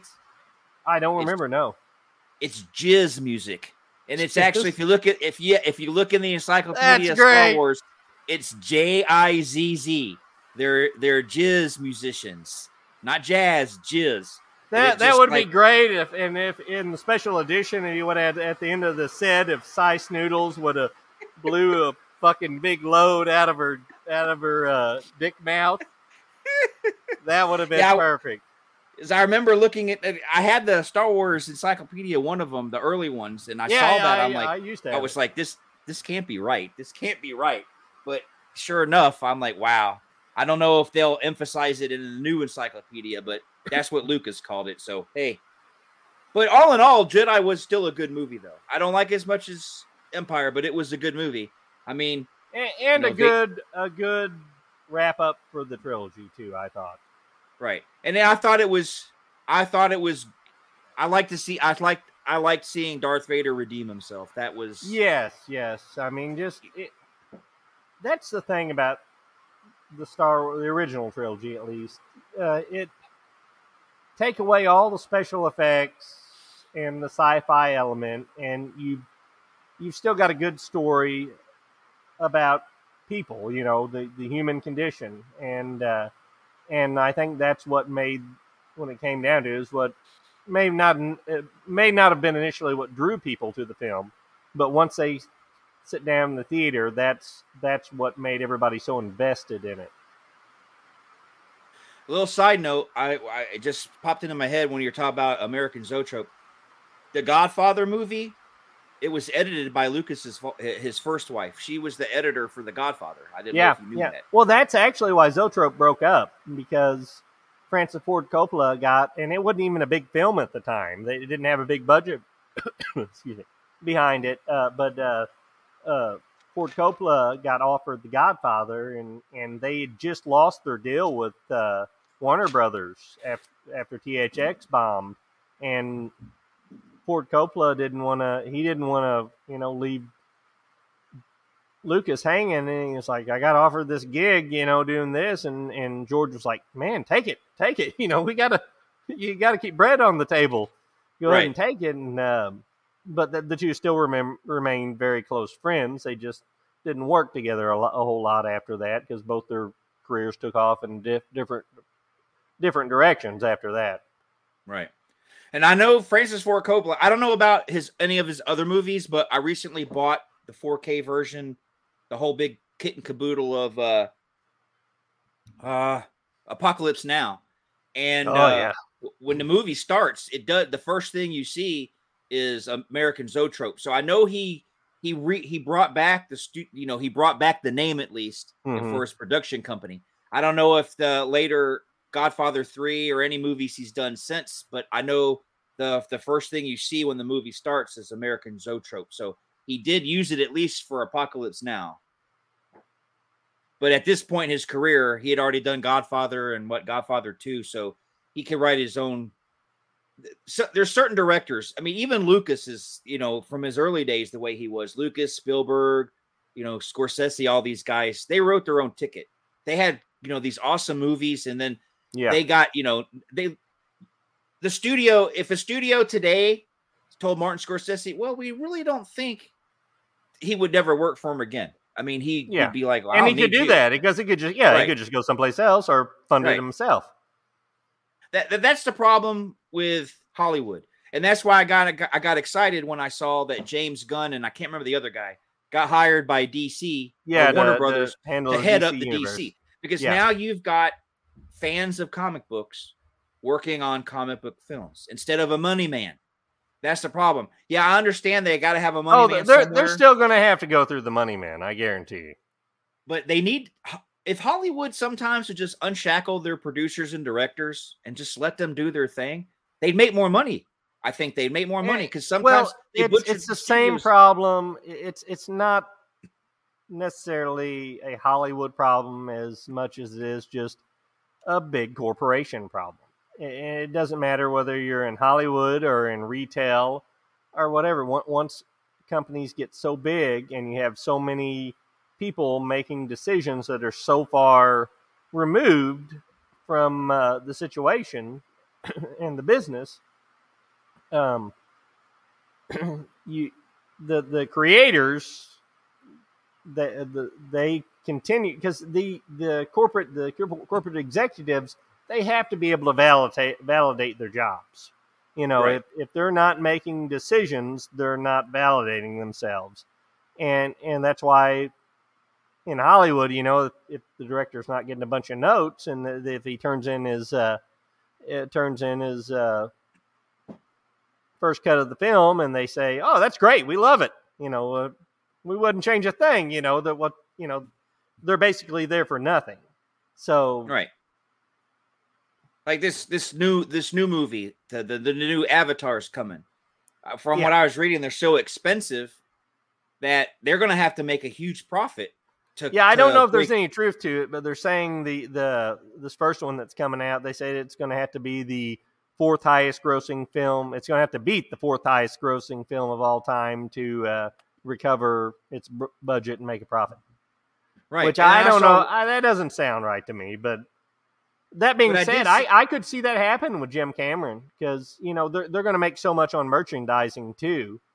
Right. That I wouldn't be a bit surprised because I think it's either 3 or 4 that they filmed all at once. Of the sequels. And I could see them doing that with James Cameron, just saying, like, we know he's going to make us money, so just let him do whatever the hell he wants. Right. Because I saw Rhodes had posted something where he said, is there even going to be an audience? Because Avatar, the first, it's been so long. Are people actually going to show up and see this movie? Or, is there an interest in all these new Avatar sequels? That's what I'm wondering too. Like, because it's, like Star Wars, when Star Wars came back after all that time, it sold a lot of tickets. It was still popular, but it was still. We had 3 movies to go off of on Star Wars. That whole mythology and universe was already built. Right. Avatar was one movie, and it's now been 11 or 12 years. Yeah. I mean, I hope it does good. I don't like to see anybody who puts their heart and soul into something. I don't like to see it fail. Hell, I bought a copy of Waterworld just to do my part because I know it bombed, but Kevin Costner put a lot of time and effort into that movie. That's the thing. Waterworld didn't really bomb. Kevin Costner just spent so much money on it, or he had the studio spend so much money. Yeah, exactly. Because I thought Waterworld, I liked it. I don't know. I don't know now about Waterworld is a mild success now. It has paid for itself. It wasn't that, like I said, it wasn't that it was a huge failure. It was just all the sets built on water, and anytime you shoot on water or in water is ridiculously expensive anyway. And it just and he knew that going into it, but he wanted to tell his story, and by God, he told his story. And I like the film. Yeah, I'm a Kevin Costner fan. I like his movies that he's done. I like like Dances with Wolves and Waterworld and Dances Field with of Dreams. Wolves. And I don't like the remake of Dances with Wolves since we were already talking about it. I don't like it as much as the Kevin Costner original version of Dances with Wolves, but I'll still watch every now and then. I'll watch Avatar. Oh, I saw Avatar. I took my kids to see it on spring break one year at the theater.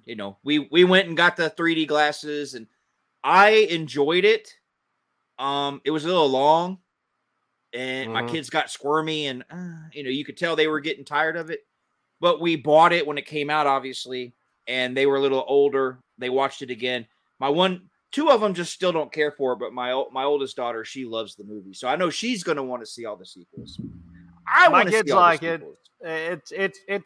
It's my father's favorite film of all time. He pre-ordered it from Blockbuster before they went out of business.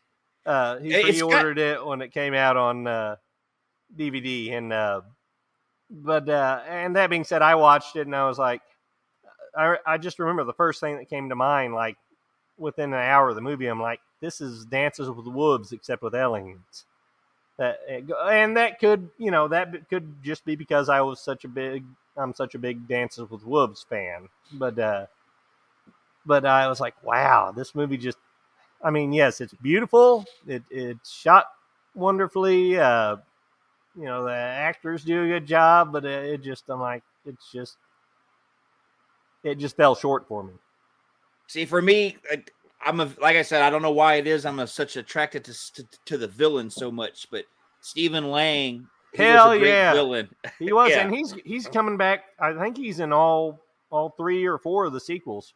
Okay, then at least I know I'll enjoy something in it, because I think Stephen Lang is a great actor. I liked him in those. I liked Pretty him much in that. anything you put him in. He's one of those, like I said, like Dick Miller. He's that guy. Yes. He's that guy in that movie, and you always remember him. Yes. Whatever role he's in, no matter how small, most of the time. Yep. Oh man, I think you bring up Dick Miller. I think there's two guys that I know off the top of my head. Dick Miller was in like every movie I ever saw, and he was in almost every what's his name? The Bee King. I'm drawing a blank on Bruce the director. Campbell? Roger Corman. Oh, Corman, yeah. Dick Miller's in like almost every Roger Corman film ever made. But and Dick he's always Dick Miller in them. Yes. And then there was another actor, but he did TV shows. I can't remember his name. He played the father of I can't remember his name. I don't know how much old school television you watched, but he was the father to shit, I can't remember his name now. He's the hardest working guy in Hollywood. Nick at Night used to always advertise him as the hardest working man in television from back in the 50s and 60s. He was in almost everything that was ever shown on TV. And I just can't remember his name. I can't remember his name. Yeah. If I remember it, I'll spit him out. But he's like Dick Miller, but for TV. Because Dick Miller was mainly in the movies. This guy was in like every single television show ever. So it's like, but yeah, Dick Miller, I mean, Gremlins, Chopping Mall, he was in everything. Well, actually, I think the documentary about Dick Miller is called That Guy, Dick Miller. Oh, it is? Yeah, I think it is. Well, as a kid, sometimes he wouldn't have a character name.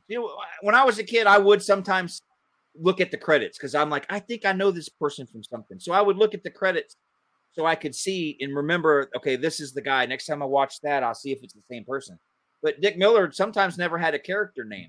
So I didn't know what to look for in the credits. To me, growing up, he was always Mr. Futterman from Gremlins. Yeah. He was a great actor. It's a shame he's gone because he'd still probably be in everything under the sun. He was still acting right up till the time he passed. Oh, he was? Yeah, he never stopped.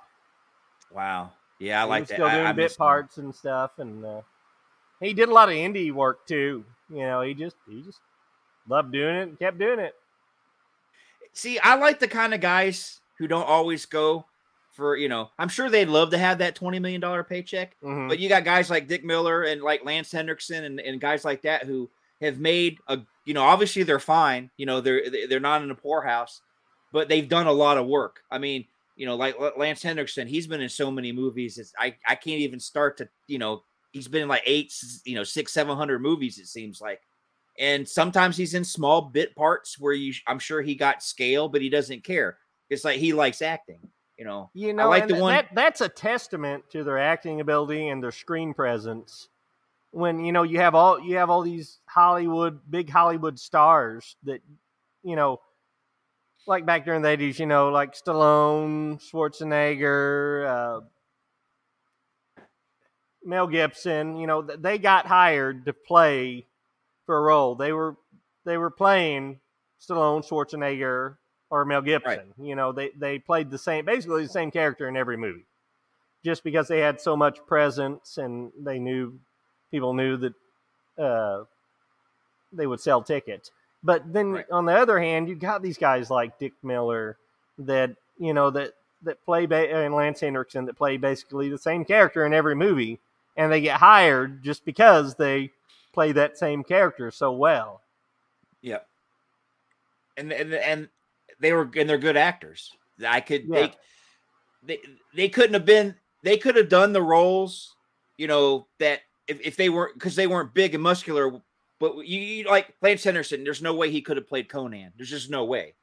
But some of the stuff that, like Schwarzenegger did, these guys could have done it had, it not visually, we need a big guy, But Lance Henriksen, I mean, he was good, in Alien or not Alien, but in Aliens. And, it's just, sometimes I like the guys who act because they want to act, not because, I'm good at this, I'm going to make me millions of dollars and get a house on the hill. And I like the guys.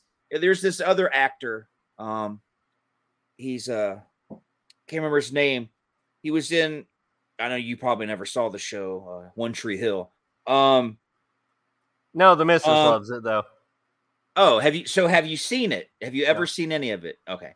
There's an actor. He's got a southern. He was in a show called Northern Exposure. I don't know if you watched. Oh yeah, I watched Northern Exposure as a kid. Yeah, he was the one who owned the town. That actor Maurice who owned the town. Maurice. Yeah, Maurice. Yeah. God, I can't think of his name, but yeah, he was. That's what. He's still acting, doing right. TV work. He was on that Ashton Kutcher, Sam Elliott series, The Ranch. Yep. He had a recurring role on there, and and he's like I said, he plays the same character every time, but you just love him, you know. And see, he acts because he likes acting. Him and his daughter bought a ranch, and they breed and sell horses. So he probably makes sometimes more money selling horses than he probably gets for some of these roles. Yeah, but he does it because he likes. That's acting. What he wants to do. Yeah, right. And I have more appreciation for a person who does something because they want to do it than if they're doing it for money. You know, it ties right back into George Lucas. You know, like he's always said, it's always been about, for him. It's never been about getting rich. It's always been about telling the stories he wants to tell, the way he wants to tell them. And at one time, he could tell a story. Awesome. So from Jedi, we moved to Temple in '84, which is your favorite movie. Or your favorite I go back Jones. And forth between Temple and Last Crusade, just because Last Crusade was the first indie film I got to see in the theater. I thought, and Sean Connery, come on. Yes, anything. Sean Connery is one of those guys in the world who kept his word. You get wrestlers who I'm going to retire, and then 2 years later they're wrestling again. Actors. When Sean Connery said I was done, he was done. He did The League of Extraordinary Gentlemen and never looked back. And poof. And he was honest. He goes, Hollywood's turning to shit. And the stories they're giving me are shit, and the movies are being directed like shit. So I mean, they asked him to be in Kingdom of the Crystal Skull. Harrison Ford actually contacted him, and he said that Sean politely declined, and he said he just replied to him, said that's okay. I understand. I'm old enough to play my own father now anyway. Because when he said I'm done. So I love Sean Connery. He's another one like my Clint Eastwood. I like Clint Eastwood. I like Charles Bronson. He's another one of my legendary status actors. Yeah. I really like Sean Connery. You know, I have all of his Bond films. I have his non-Bond films. I love him, and he wasn't even my favorite Bond, you know, but just anything he touches, pretty much, he elevates whatever project he's attached to. The first movie I ever saw him in, I saw as a child, and it stuck out to me. Because when I first saw him in Bond, I'm like, oh, that's the guy from that movie. You can watch it on Disney+. You've probably seen it. It was called Darby O'Gill and the Little People or something it was called. I've heard of it. I haven't seen it, though. Yeah. It's on Disney+. It was an early Sean Connery movie. And no, I was fortunate enough that my first Sean Connery film was Highlander. Oh, okay. So, Highlander. I was like, I'm all aboard with this guy. There can be only one. I see the Highlander. Now that's another series that I thought was extraordinarily. The movies got a little weird. The way they, you know, the second one was it felt out of place. You know, in the future. The first one was brilliant. The first one had that like Jaws, lightning in a bottle quality to it, and it was just they never could replicate it. And although I do enjoy most of the sequels, it was never even close to the magic the original caught. Did you ever get to see the television show Highlander? Yeah. Now that one I liked. I haven't seen all of it. I've seen most of it though, because they were able to go more into depth because. You know, you could tell a story, and then you could spend part of the season going back and showing this. So I thought they did that really smart, though, bringing in Adrian Paul, and since Christopher Lambert didn't want to do the series, they approached him first. He didn't want to do the series, but he agreed to do the pilot, and bringing him in to kind of bridge that gap over and usher in Adrian Paul's character. I thought that was really smart. It was a good show. It really was. It had good writing, at least the first few seasons. I didn't follow it too long after that, but but yeah, I really enjoyed it. Now, as far as the crossover, the two crossover movies, or the first crossover movie, Endgame, and then which I saw that at the theater too, and then when they did Highlander: The Source, the film after that, yeah, Endgame, the Endgame just seemed like such a wasted opportunity. Yeah, I was so upset.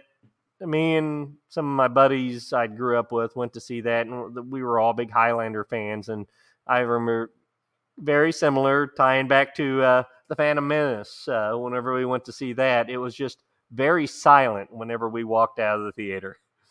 Nobody was talking. Yeah.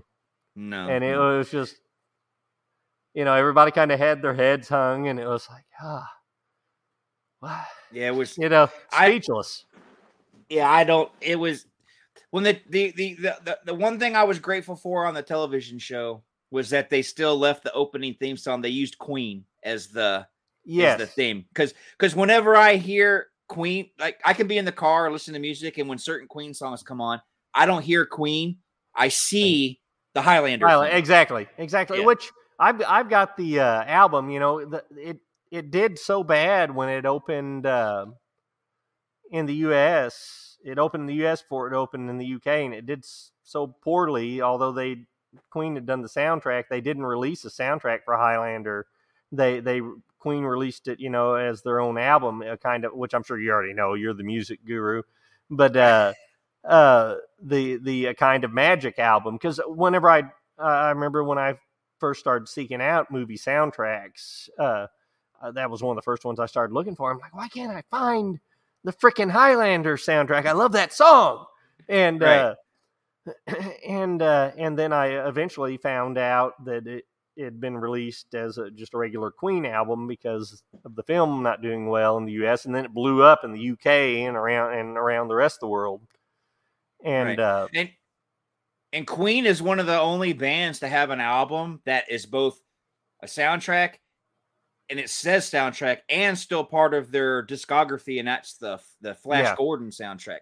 Because it's listed as the soundtrack to Flash Gordon, but if you go through and look at, I want to go online and look up their discography, it's in there, Flash Gordon, where a lot of bands, because most bands don't do the whole album. They'll, here's a couple songs. Yeah, they'll do a song. They did because kind of like Alice Cooper on Friday 6. He did a few songs for it. But it's his movie, though. It's like, that the other guy, that was a Harry Manfredini, did all the music, but you don't hear that. When you watch 6, it's Alice Cooper soundtrack. It's Alice Cooper soundtrack. Yes. Yeah. Yes, absolutely. So the only thing I really want to say about Temple was I liked what was his name? Short Round. Short Round. You don't talk to Dr. Jones. Yeah, and he's had a resurgence as of late with that movie Everything Everywhere All at Once. Yeah. He'd quit acting for like 25 years. Yeah, and he decided to come back, and they talked him into coming back for that movie, and now he's said he's acting all the time now. Yeah, he was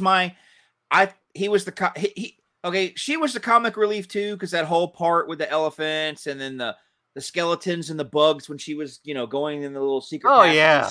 So but it was, I feel, as much as it had violence, and it did, and it was dark, it did have a lot more humor than Raiders of the Lost Ark. A lot more humor. Yeah. But it wasn't misplaced humor, though, I didn't think. It kind of flowed with the story. Yeah. And then and the character of Indy, because I mean with that whole sarcastic, witty, globe-trotting archaeologist thing they had going on with him, I thought it worked really well, and I have watched it back recently. Here a few years ago, I watched it with my oldest daughter.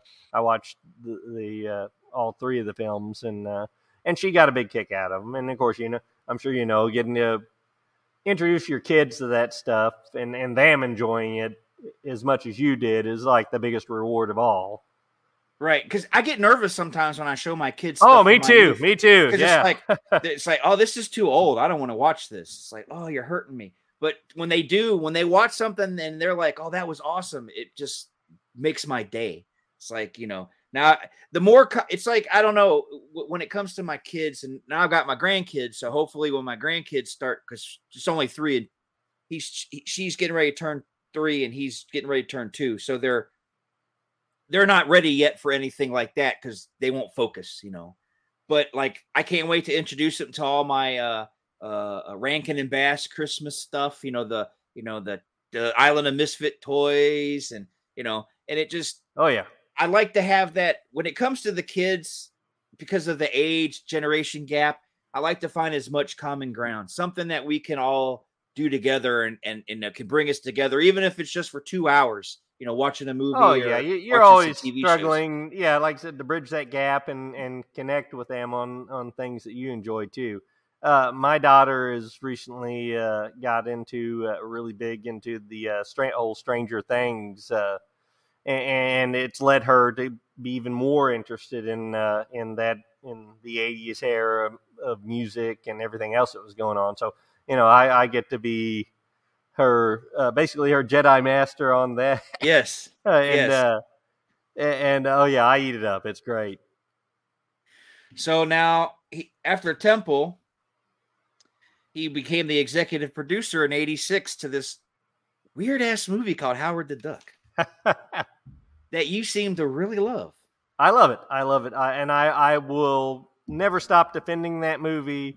It's fast paced, has awesome special effects. It's a great action adventure and romance. Although a very odd romance, it still has a good romance story to it.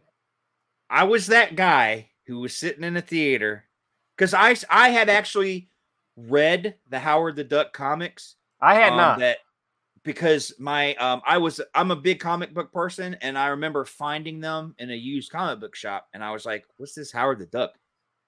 So I got them, and when I saw the movie, I was like, "Well, this isn't the comic book. What did they do here? Did they even read the source material?" But when they showed that duck with her boobs, I was like, "Okay, I can't take this movie seriously." You didn't like the duck boobs? Come on. And you're talking about a walking, talking duck, and you expect people to take it seriously? I did not, for the life of me, like the duck boobs. I don't know why. It was just like, I can't believe they did that. Hey, I think I was like boobs. 7 or 8 because I didn't see it at the theater. I saw it when it dropped on VHS, and I didn't know, like I said, about Princess Leia in Return of the Jedi. I didn't know why I like the duck boobs, but I like the duck boobs. I don't know. It's not, I don't hate it, but I don't go out of my way to watch it. It's like, I don't own it. Leah Thomas, she was great, and even the music she did. I mean, that movie, if there is any 80s movie that you could call a perfect time capsule of 80s New York, I think that would probably be it.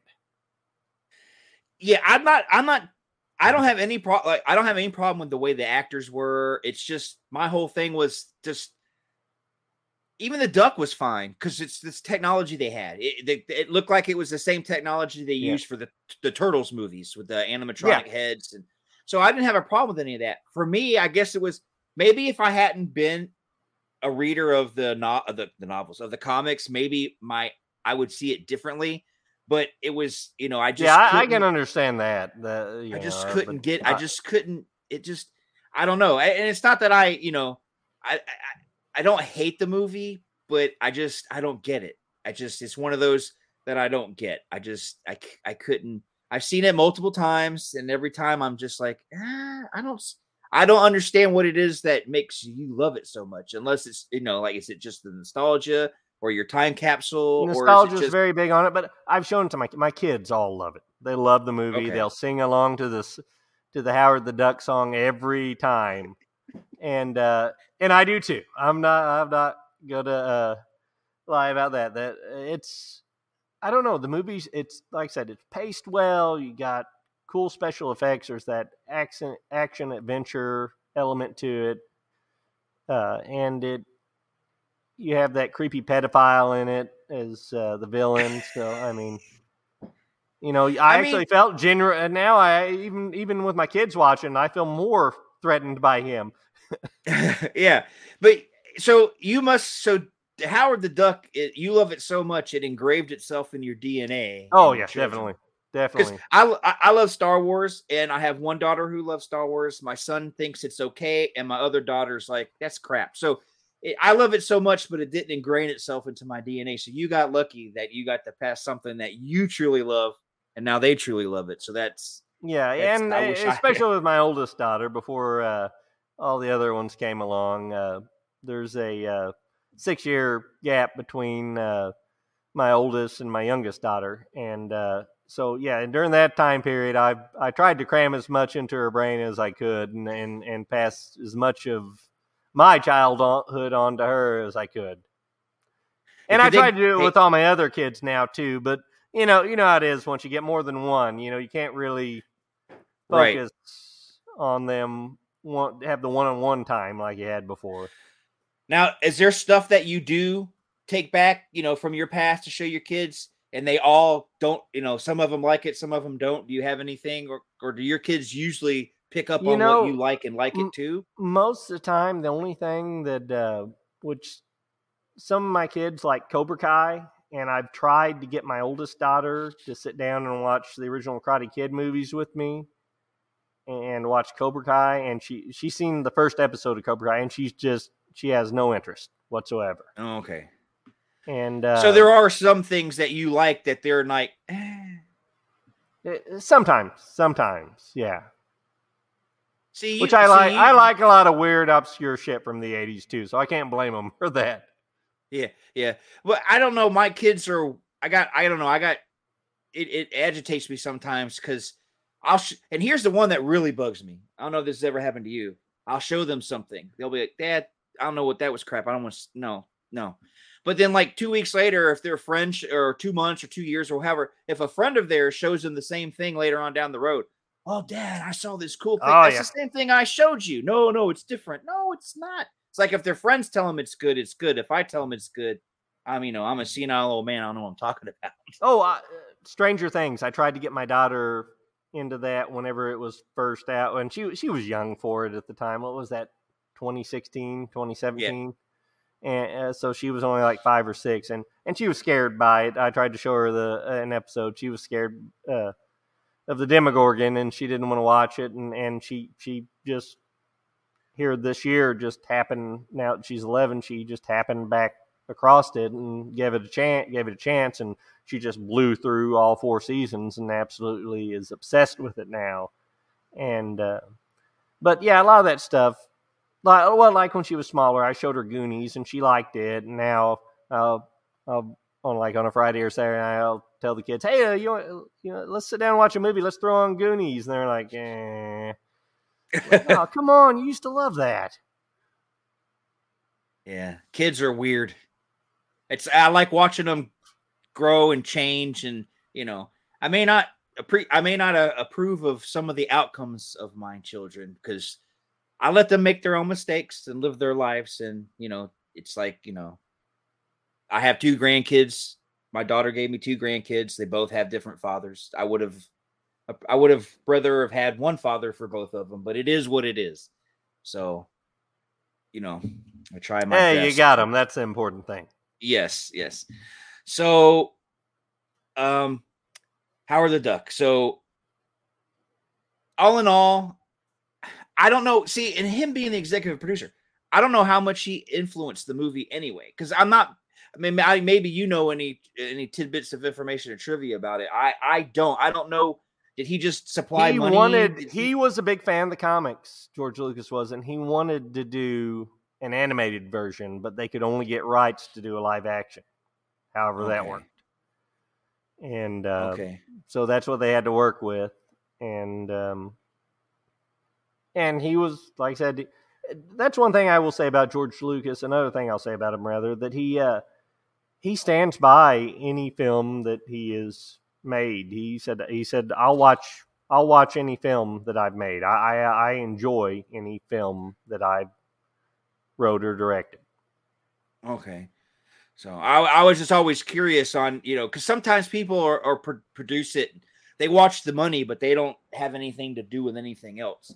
But I'm guessing Yeah. ILM probably did all the special effects for it anyway. Yeah, he was very hands-on with Howard the Okay, Duck, okay. and and he was genuinely shocked that it didn't do well initially. Which now it's a cult classic, I guess Yeah. you could call it. I mean, it's found its audience now, which I'm glad. And I will say this: as much as I have enjoyed, well, I'm a big James Gunn fan, period. But as much as I've enjoyed the Guardians of the Galaxy films so far, I'm pretty disappointed in how he's handled Howard. See, the Howard the Duck that you saw at the end of the Guardians, that's the one from the comic books. The cigar smoking, that's. But he didn't do anything with it, so I don't know if he had plans. Obviously, he's not going to do it now, but I don't know if he had plans. I don't know if Disney's going to ever let but if Disney will even let it see the light of anything Howard the Duck see the light of day. Because who knows? Yeah, who knows? Well, the way Disney, if they do with Marvel like they've done with the Star Wars universe and give every side character their own series, their own movie, we may very well get a Howard the Duck movie or a series. That's true. And I'll be right there to watch it. Yeah. If it's like the comic book, I'll give it a try. But I will say this: I do give it credit. I did like the music. The Howard the Duck. I can hear it in my head right now. The keyboards and so the Howard the Duck theme song. That's a really good '80s song. I do like that song. And I'll give that movie. And she has been very vocal about it. I've seen several interviews, but Leah Thompson, she said, that movie basically sunk her career. I mean, she was coming off Back to the Future and something else at the time. What was it? But anyway, yeah, her career was skyrocketing. I mean, she was on the fast track to be one of the leading ladies in Hollywood. And then along came Howard the Duck.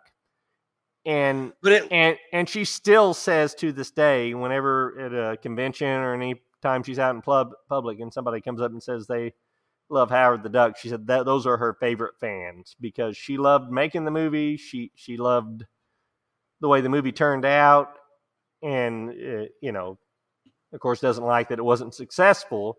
But she loved the product, the finished product, and loved being a part of it. And I guess that's the important thing, as an artist. That I have a lot of respect for her for that because. Look at some actresses like Susan Sarandon. She has nothing to do with anything that they ever do for Rocky Horror Picture Show.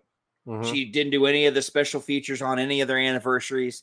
She doesn't do anything. She doesn't even bring it up. And if people bring it up, she ignores you. So at least Leah Thompson, at least she acknowledges and still, says, "Oh yeah, I did the movie for good or bad. I still did it." And that not just that she did the movie, but she stands behind it and enjoy thinks it's a good film and appreciates, like you said, that's her favorite fans is the fans of Howard the Duck. Because she did all her own vocals for the that was her band actually playing for the soundtrack. That was her band? Oh, yeah. Okay. And because I think she's a great actress. I even watched her what was it, Caroline in the City on NBC? Mm-hmm. I watched that show. She's a good actress. It's just I just couldn't. Like I said, it's not. I don't think it was a shitty movie. I just, as a whole, I couldn't get into it. But I don't, like you said, Tim Robbins. Everybody did a good job at everything they did. It's just for some reason the story just didn't grab me. I missed out on it. Come on, Paul. It is literally the perfect version, literally, of a duck out of water movie. Yes, it is. It is. It just couldn't grab me. But now in 1988, he wrote another movie. Now you're probably gonna be a little bit ashamed of me here because I've never seen this movie. It was called Willow. I have never ashamed, infuriated. Yeah, I have never seen Willow. I have no idea what it's about. Now I know they're bringing it back as a TV show series, yeah, on Disney. So I'm gonna so I'm gonna watch it finally, but since it's streaming on, but I have never seen the movie. I don't know why I never saw it because I like Val Kilmer. Everything he's done, I've always The Doors, even the Real Genius, and that one he did that was a uber straight like airplane like comedy, Top Secret. Everything he's ever done, I've liked, but I've never seen this movie. And I like Warwick Davis. I have no idea, and I like Ron Howard films. I have no idea why this movie. I have never seen it. I don't know what it's about or anything. Well, in short, and this won't be a popular opinion, I'm sure. I know it's not with Rhodes, but Ron Howard wanted to do the Lord of the Rings on film, the live action Lord of the Rings. They could not get the rights, so he did Willow, which is basically Lord of the Rings. Okay. And this is the not popular opinion. I like Willow far better than I do the Peter Jackson Lord of the Rings films.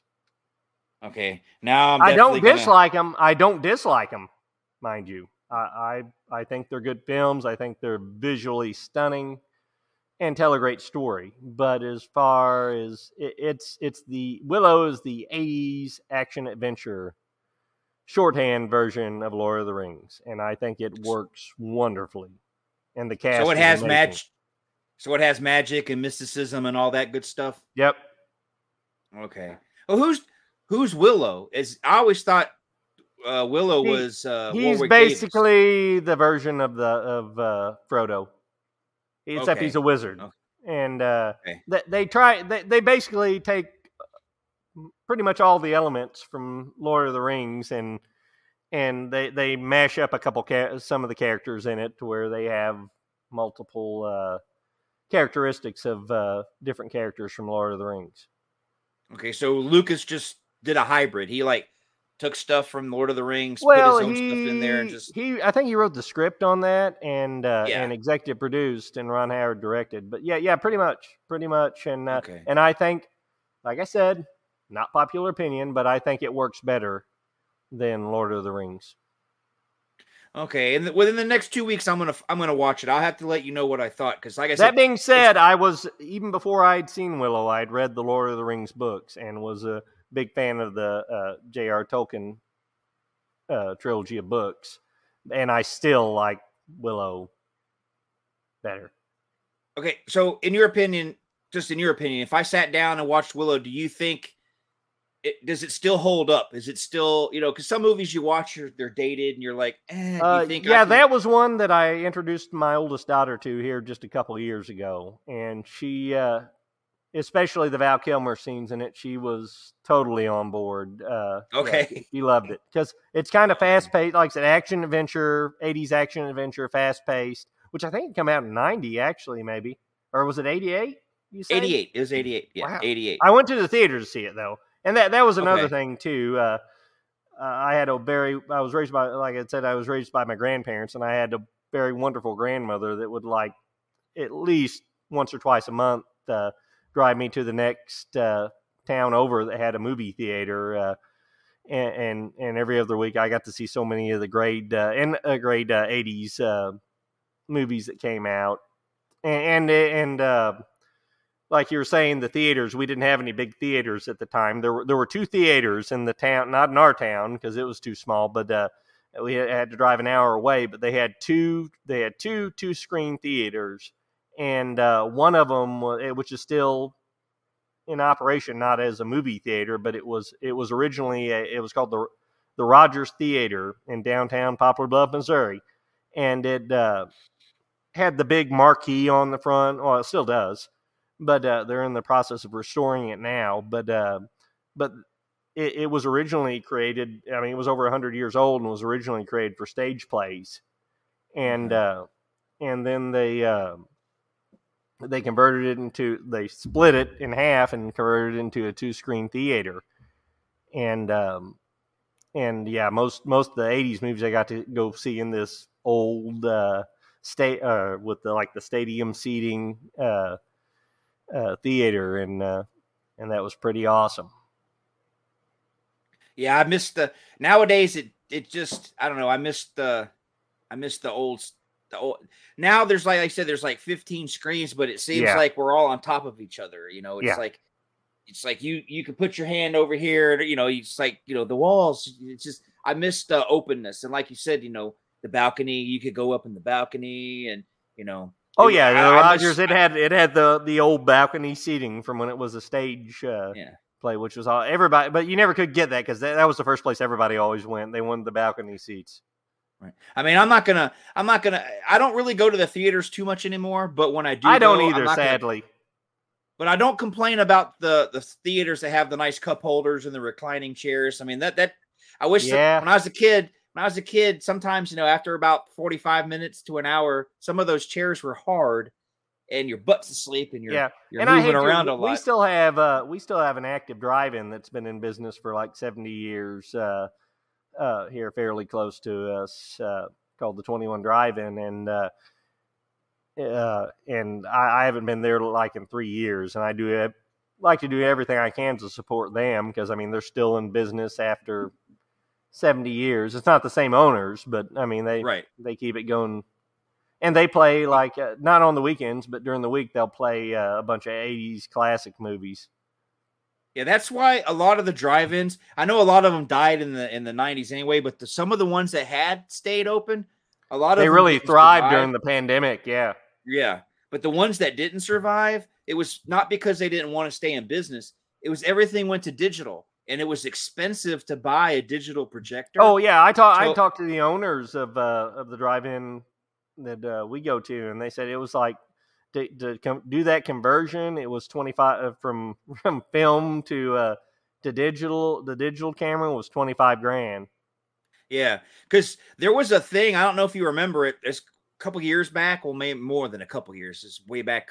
Because Joe Bob Briggs was part of it, and actually Toyota was part of it. They were giving one drive-in theater a free upgrade to the new stuff to keep the theater and to keep the drive-in in business. So there was a contest, and people, voted for these certain drive-ins.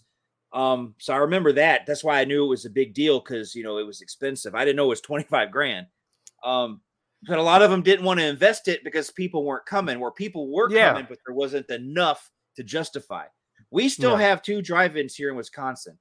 We got one in Monroe, which is not too far from where I live here. And then we have one up in the Wisconsin Dells, which is a big tourist attraction here in Wisconsin. So they have a drive-in up there too. So I really feel bad for people who don't have access to a drive-in because they're still enjoyable, And like you said, some of them now will show older movies and you get that, and that's what I hate about mine though. They only play them during the week, so I'm working. I can't go watch them. They don't do it on the weekends. No. Well, back during the pandemic, they did a little bit. They'd play like a new movie, and then because there weren't a lot of new movies coming out, of course, but they play a new movie and then a older movie. But like every year they'll play Jaws and Dirty Dancing, Indiana Jones, and they just go through them. Because as a kid, I loved it. My grandparents were my aunt and my uncle, somebody who would take me. We get there early. There was always under the screen at the front. There was always a small swing sets and stuff. Yeah, they have a playground at ours. Yeah, with the jungle gym. So we go down there. Drive-ins had the best pizza, the best hot dogs. Yeah, and then it was you had that speaker. If you go far enough. Yeah, ours have the radio has the old speakers. Yeah, which they played on the they have a radio channel too, but they still have the working speakers at ours. Yeah, I love. It didn't sound good coming out of that little speaker, but when you look back on it, it's like people always ask me, "Why do you like the past so much? Why do you like reminiscing?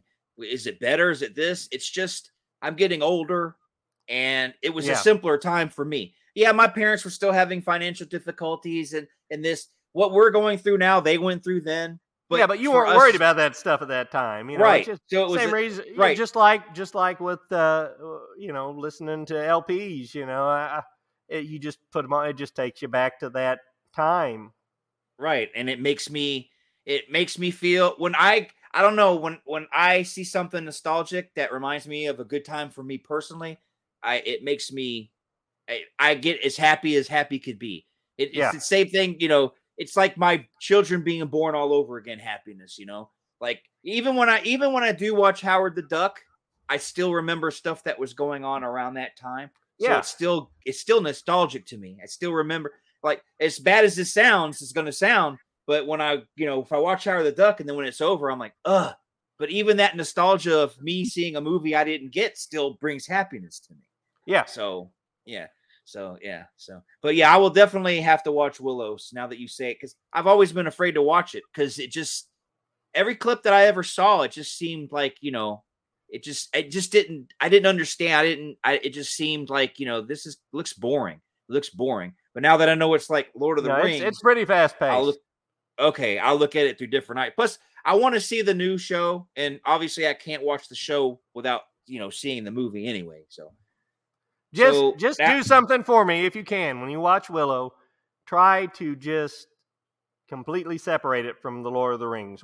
Just go into it like you're just watching a new movie that you know nothing about.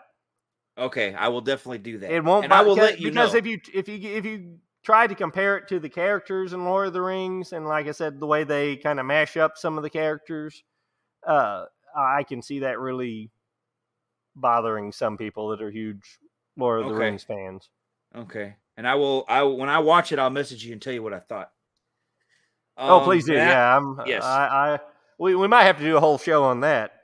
Yes.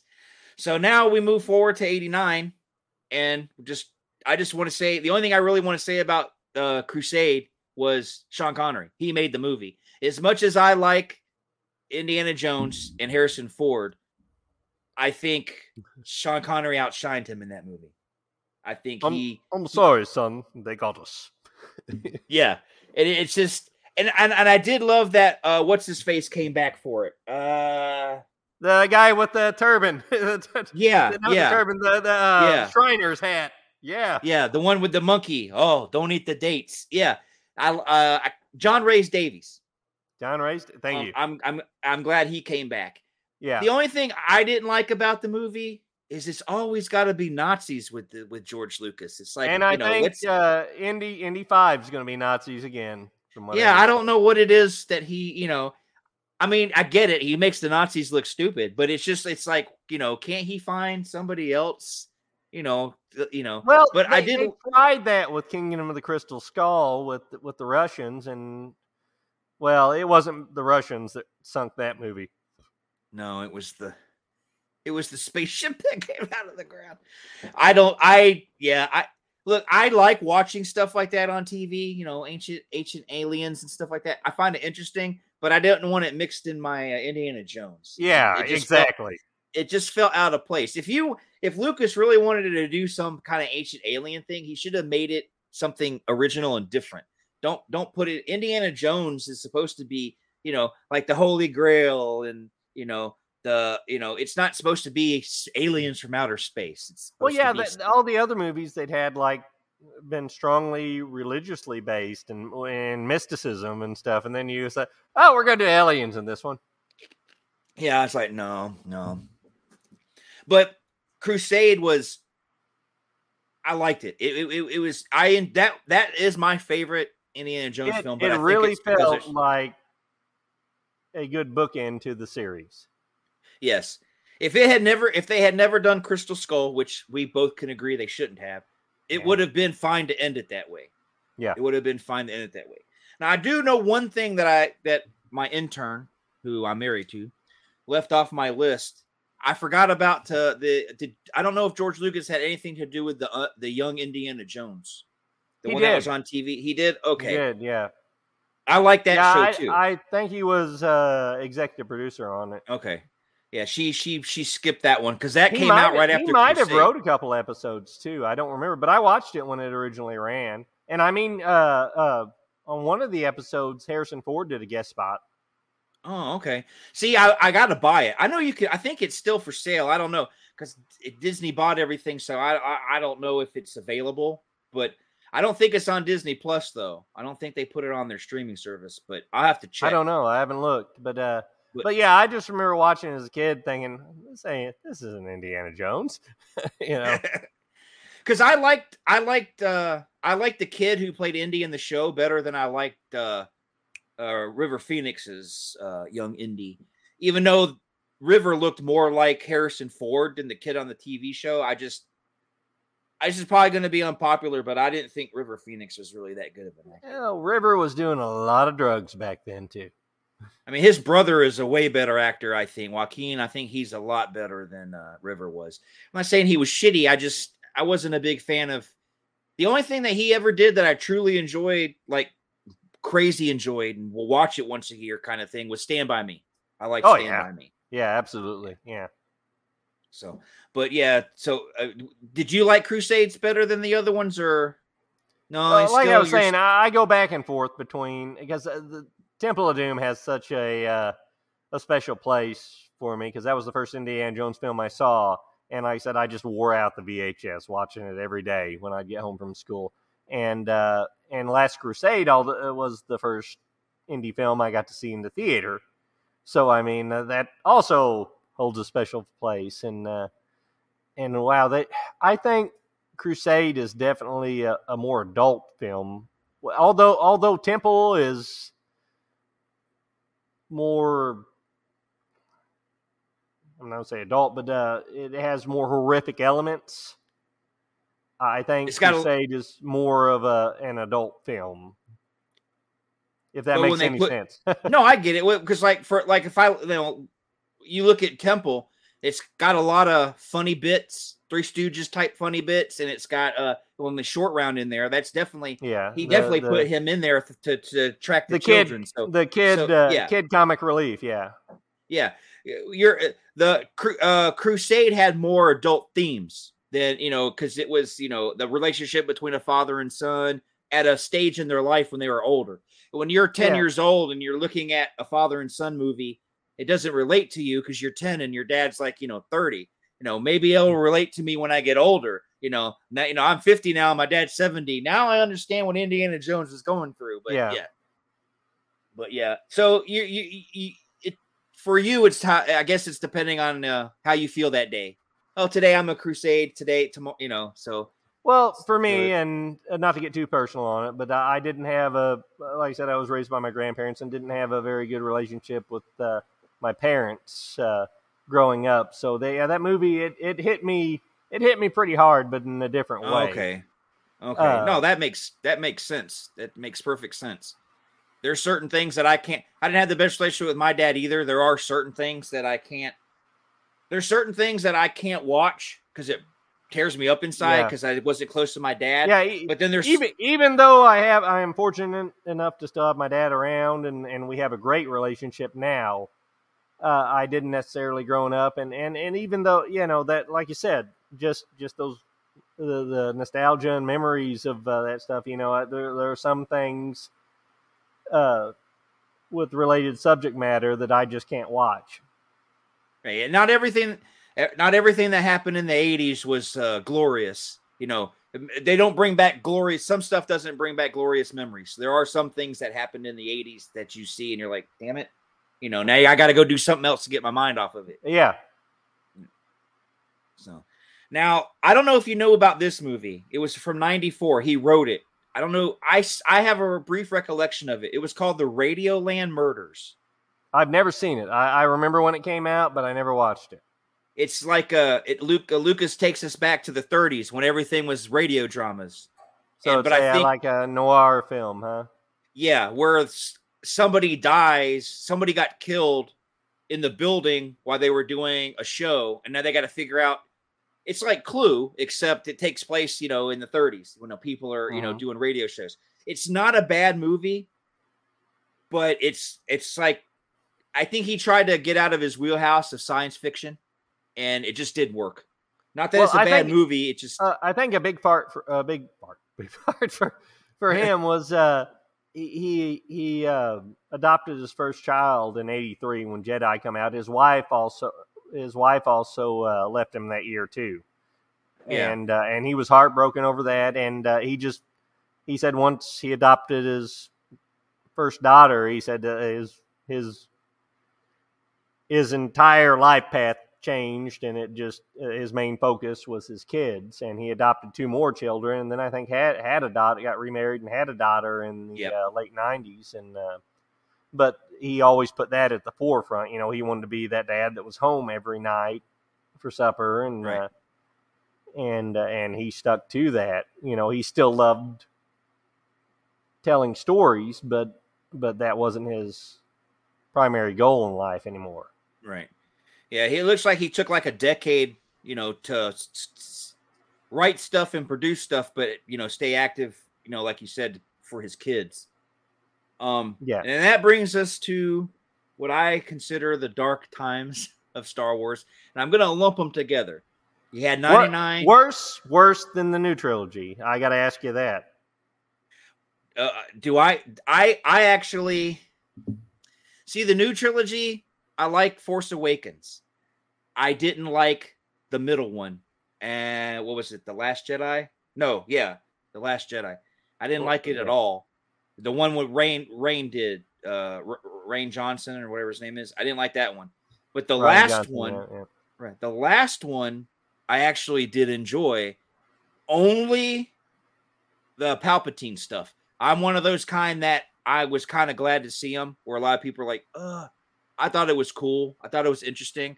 I mean, I was a little on both sides about that. I was like, oh God, Ryan Johnson screwed it up so bad. They're like, that J.J. Abrams comes back and he's like, what am I going to do here to fix this fucking mess he left me? Oh, fuck, I'll throw Palpatine back in there. He was behind it all. The Scooby-Doo ending. It was Palpatine all along. I mean, when I was watching the movie and I saw it, I'm like, it kind of makes sense. They have all this clone technology. Why not use it? So I thought I went with it. Incorporated in the comics too. I don't know if you ever read any of them, but the Dark Empire series they did, and it was about Palpatine being cloned. So I was like, when I go to a movie, sometimes I try to blank my mind out. Like you said, when I go to watch Willow, I'll blank out my mind. When it came to the new Star Wars trilogy, I blanked out my mind. Now, obviously, after I finished watching Force Awakens, I was like, it's just Star Wars. He just rewrote Star Wars. There's a Death Star there. So, but I know he was going for the nostalgia. George, they actually called him in as a script consultant at the very start of when they were developing the new trilogy, and he very quickly bowed out of it because he didn't want to do a nostalgia film. He wanted to go completely different direction with the story, use different characters and completely different characters. And Disney was like, nope, this sells, so we're going to do this. And he was like, okay, I'm out. Right. And so the second one, I didn't like at all. And then the third one, like I said, I blanked out my mind, and it's just like, okay, this makes sense. The Palpatine is so power hungry. Right? He's going to clone himself. So I got it. I can see everybody's point of view on how it's a cop out, blah, blah, blah. I get that. It seemed to me it felt like a really big budget fan film, right? And I'm not saying that I'm not saying that specifically in a negative tone. I don't want it to come off like that, but so much of the writing, and it's like, oh man, this sounds like something I'd write. But I like the villains, so being able to see him come back, I was the redemption arc. Yes, I did. Yeah. I did like that about it, and there, it had a lot of good moments, and even The Last Jedi. The first time I watched it at the theater, I was so hyped up for it. Of course, backing up a little bit of backstory here. Like I said, I wasn't old enough to get to see any of the original trilogy in the theater because Empire came out the year I was born, and then I was 3 when Jedi came out. My oldest daughter, I was able to take her to all 3 of them, so I was so pumped up and excited to get to share that with her. And she loved all 3 of them, and she even like I said, The Last Jedi. I even enjoyed that on the first viewing, and she did too. And then on rewatch, I was like, every time it was kind of like Halloween 2018. Every time I'd watch it, I'd like it a little less, and I had that same experience with The Last Jedi. And now I can never watch the film again. The more I think about it and think about how they misused the certain characters, right.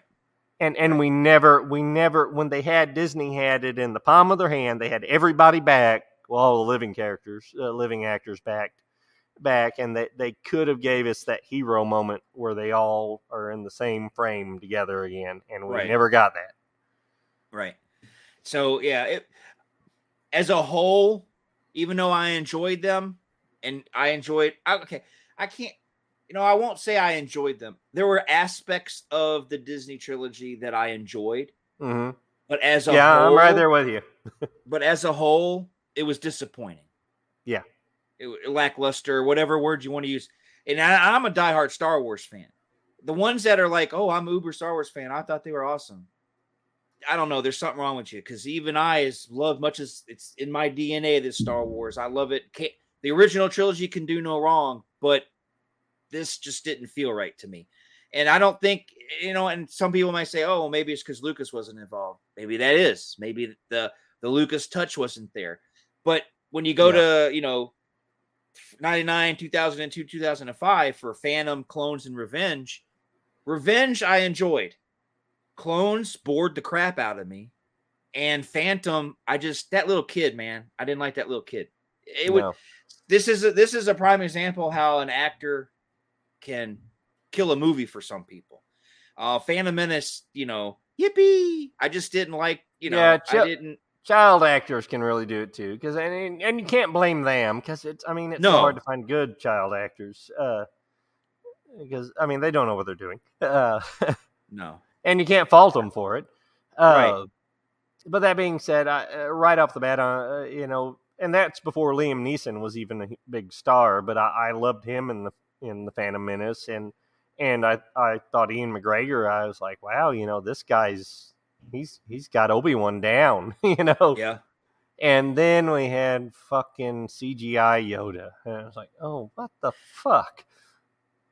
Well, in Phantom Menace, Yoda was a puppet the first time, but when he released Phantom Menace on DVD, they replaced him with CGI, and then he went CGI going forward. But the original theatrical release of Phantom, he was still. See, I didn't even remember. I think I blocked out that experience for the most part. I don't remember anything about the movie. I just remember walking out of the theater. Me and one of my best friends I grew up with, that was a huge Star Wars nut too, and my little sister. We rode up there together to watch it. And, man, it was just, like I said, it was quiet walking out. We just, nobody said anything. Nobody coming out of the theater. It was just such an odd experience, because everybody walking out, there was nobody was talking. There was no sound. Just besides the credits playing, and it was just, you could hear a pin drop. Yeah, I did. It's Samuel L. Jackson was barely in it. If he had a bigger role, maybe it would have helped. But Mace Windu was hardly in it. Yeah, because he was just really coming into his own then. Yeah. When we left the theater, the biggest complaint that I was hearing from everybody was Jar Jar. What the hell is up with that Jar Jar? You see, I found him a little annoying, but he didn't stick out to me as like, oh, this guy sinks the movie. I thought the writing sunk the movie. And see, that's what I don't understand. How could a guy who wrote Empire, Jedi, and A New Hope do this? What was wrong? Was he going through something? Well, yes. Can I try to at least get you into his way of thinking from the way I understand it? Go ahead. Okay. Well, he was a dad then. He had just adopted his third child. His whole life was being revolved. He had several small children. So his mind wasn't in let's make a very dark space opera type movie anymore. He wanted to make kids movies. He wanted to make movies for his kids, because that was the most important thing in his life at the time, and he had small children. And it was just such a big tonal shift from what we had grew up with, that's why, all of us fans of the original trilogy were so upset with him over the prequels, because it was such a big tonal shift. It wasn't, the movies weren't made for us. They were made for his kids, for small children. Right. And if you look at it that way, I can give them a little bit more of a pass. I'll probably never watch them again. I haven't shown them to my kids. I've showed them the original trilogy and the Disney trilogy, but I don't know if I'll ever show them the prequels. The only one that I liked was Revenge. Revenge of the Sith I liked that one because it had those dark overtones of Empire. Yeah, I didn't even go to the theater to watch Attack of the Clones. I was so disappointed by Phantom Menace. And being such a huge Star Wars fan, I mean, I looking back, I'm like, how did I not go to the theater to watch that? But I just remember being so disappointed by that film that I was like, I really don't care what they do next. And I even thought the name was stupid, Attack of the Clones. Well, I thought Phantom Menace was a stupid name at the time, too. Yeah. And then I watched it. I think somebody bought it for me for Christmas on VHS, and I watched it. I'm like, it wasn't that bad. I kind of enjoyed that. So I did buy. I watched the midnight first screening of Revenge of the Sith. I'm with you on that. It was. I enjoyed that it was a darker film, and I thought it closed up the trilogy pretty well. I still didn't think that my biggest thing, going into the prequel series, because I'm not a big prequel fan of anything. I'm not a prequel fan, period. Because in my book, in my mind, I always think, well, we know how this ends up, so right. Am I just wasting my time here? And it was that way with the prequels. The main thing I was going into, I wanted to see that journey that Anakin took, going from being a good guy, a Jedi, to being somebody as evil as Darth Vader. And I thought, wow, that's going to be some meaty stuff. These movies are going to have a lot of meat on the bone, a lot of character arc. And it just didn't. It didn't explain it very well, I didn't think. And I've heard, I've watched the Clone Wars animated movie, and I've watched a few episodes here and there of the series. But a lot of people told me that it really fleshes that out more and makes it more understandable, the transition from Anakin to Vader. And I probably will go back and watch those. Right. You watched Obi-Wan on Disney Plus? Yes. What do you think? I have two opinions on it. My first opinion is from these old nostalgic eyes, it was awesome. Yes. But I felt that I didn't really him knowing Leia, it kind of put me off just a little bit, from the. Because there was never been any insinuation ever in the movies that she had ever met Obi-Wan.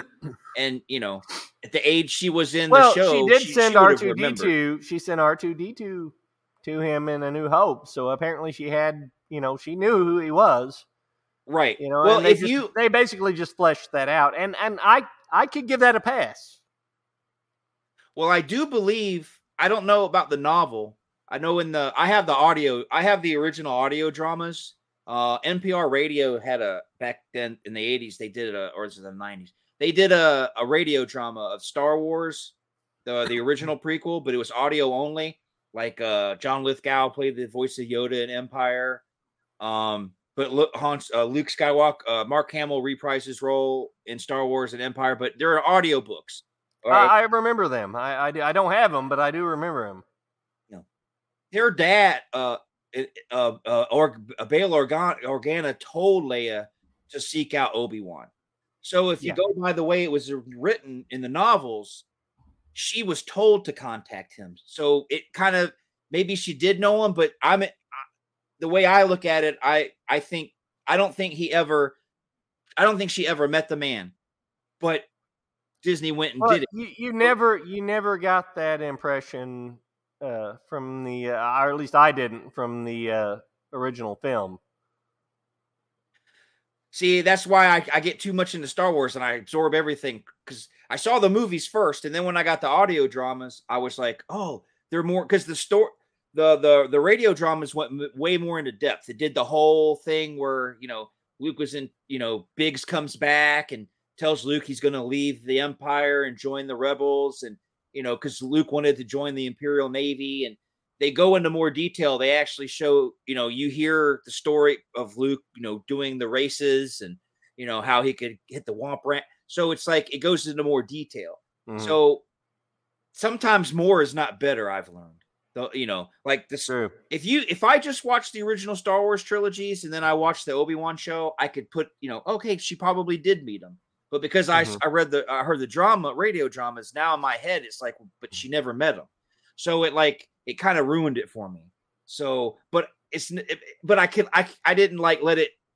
Some people I know let it destroy the whole thing for him the whole time, no matter what. Well, I can't get into it because he knows Leia, and they're hiding in that coat and he's on the shoulders and they're, some people thought it was too goofy.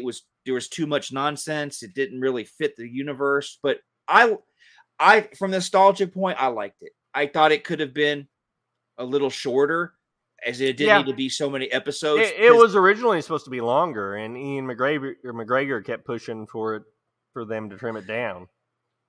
But I wouldn't mind seeing another, because I know I've told people, I said they should do another one. Why? The story with him and Darth Vader's done. They don't meet again until it'd be hard for him to. But right, but they could do. Obi-Wan still did stuff in between because Luke was still just a child. We don't know what If we just followed Obi-Wan and they kept Darth Vader out of it, Obi-Wan could still have another season. I think if we just followed his story, I believe Darth Vader should. They should bring... Yeah, especially if they bring back Liam Neeson. He got that cameo at the end. If they could bring him back. And, Ian McGregor, Liam Neeson, that'd sell itself. I believe it would. I really believe it would. And I don't... but I would like to see it, like I said, because Darth Vader is my favorite character. So I would like to see a Darth Vader show. Because what was he doing? There, we obviously know he was... I was just saying, and add some more depth to his character, even to show that he's not just this big bad villain. To show his whole range of personality, and to understand more his character arc. Because I felt there was a little redemption there in that Obi-Wan show when he cracked him, and you could see half of his face. And there for a second, the blue hue. That was a beautiful moment, not just because it was I didn't think just because of a redemption for the character, but a redemption for Hayden Christensen. He's got so much shit over the years, and I'll agree, his acting was very subpar, especially in Attack of the Clones. Right. He was better in Revenge of the Sith, but for him to get to come back like that, and you could tell he was very into it, and and I thought he did a fine job. I'm not going to say I didn't there in that last episode, final confrontation, that I didn't, I got a little misty eyed there. I mean, because Darth Vader did one last good thing. When he said, you didn't kill me, I did. Obi-Wan didn't kill Anakin, Darth Vader did. Yeah, and gave Obi-Wan that closure he needed. Yes. So it was I thought that was redeeming. But as we know, because I get the comic books, so I read the new comic books, that Darth Vader series and stuff. He's conflicted his whole... Even after, he up until his death, he was conflicted, he didn't, he would still have dreams of his wife and this, that, and the other. So I would like to see a show where he, see a little bit of this. One season's fine. Let's see the softer side of Vader. Yes. Let's see him have a temper tantrum because, he's pissed off that Palpatine, I can't believe, I'm just saying, I think they could do something for a small limited thing because the comic book has been going on for like 3 or 4 years. If they can write a comic book about Darth Vader, Disney can surely do one show. Show Darth decompressing, he's laying there in his hot bubble bath, and blowing suds off his hands, and got some scented candles going, just decompressing, Calgon, take me away. But no, as a whole, the first, I find, with the exception of Revenge, I find them boring, especially Attack of the Clones. I mean, even the battle at the end, where Jango gets killed and all that still just didn't grab me. It didn't. There was too much. The Yoda, the main thing that hooked me on that movie was the Yoda Christopher Lee Count Dooku battle, because that was that was shot great, and even though the CGI was lacking, just the way they framed it, with you see the big shadow walking in, it's Yoda on his cane, and yeah, the way that goes down. I mean, because that is one thing I will definitely give George Lucas. Since Empire, I think every hardcore Star Wars fan wanted to see why Yoda, they wanted to see Yoda in action. They wanted to see why he was such a badass. And he did give it, he delivered there. Yes.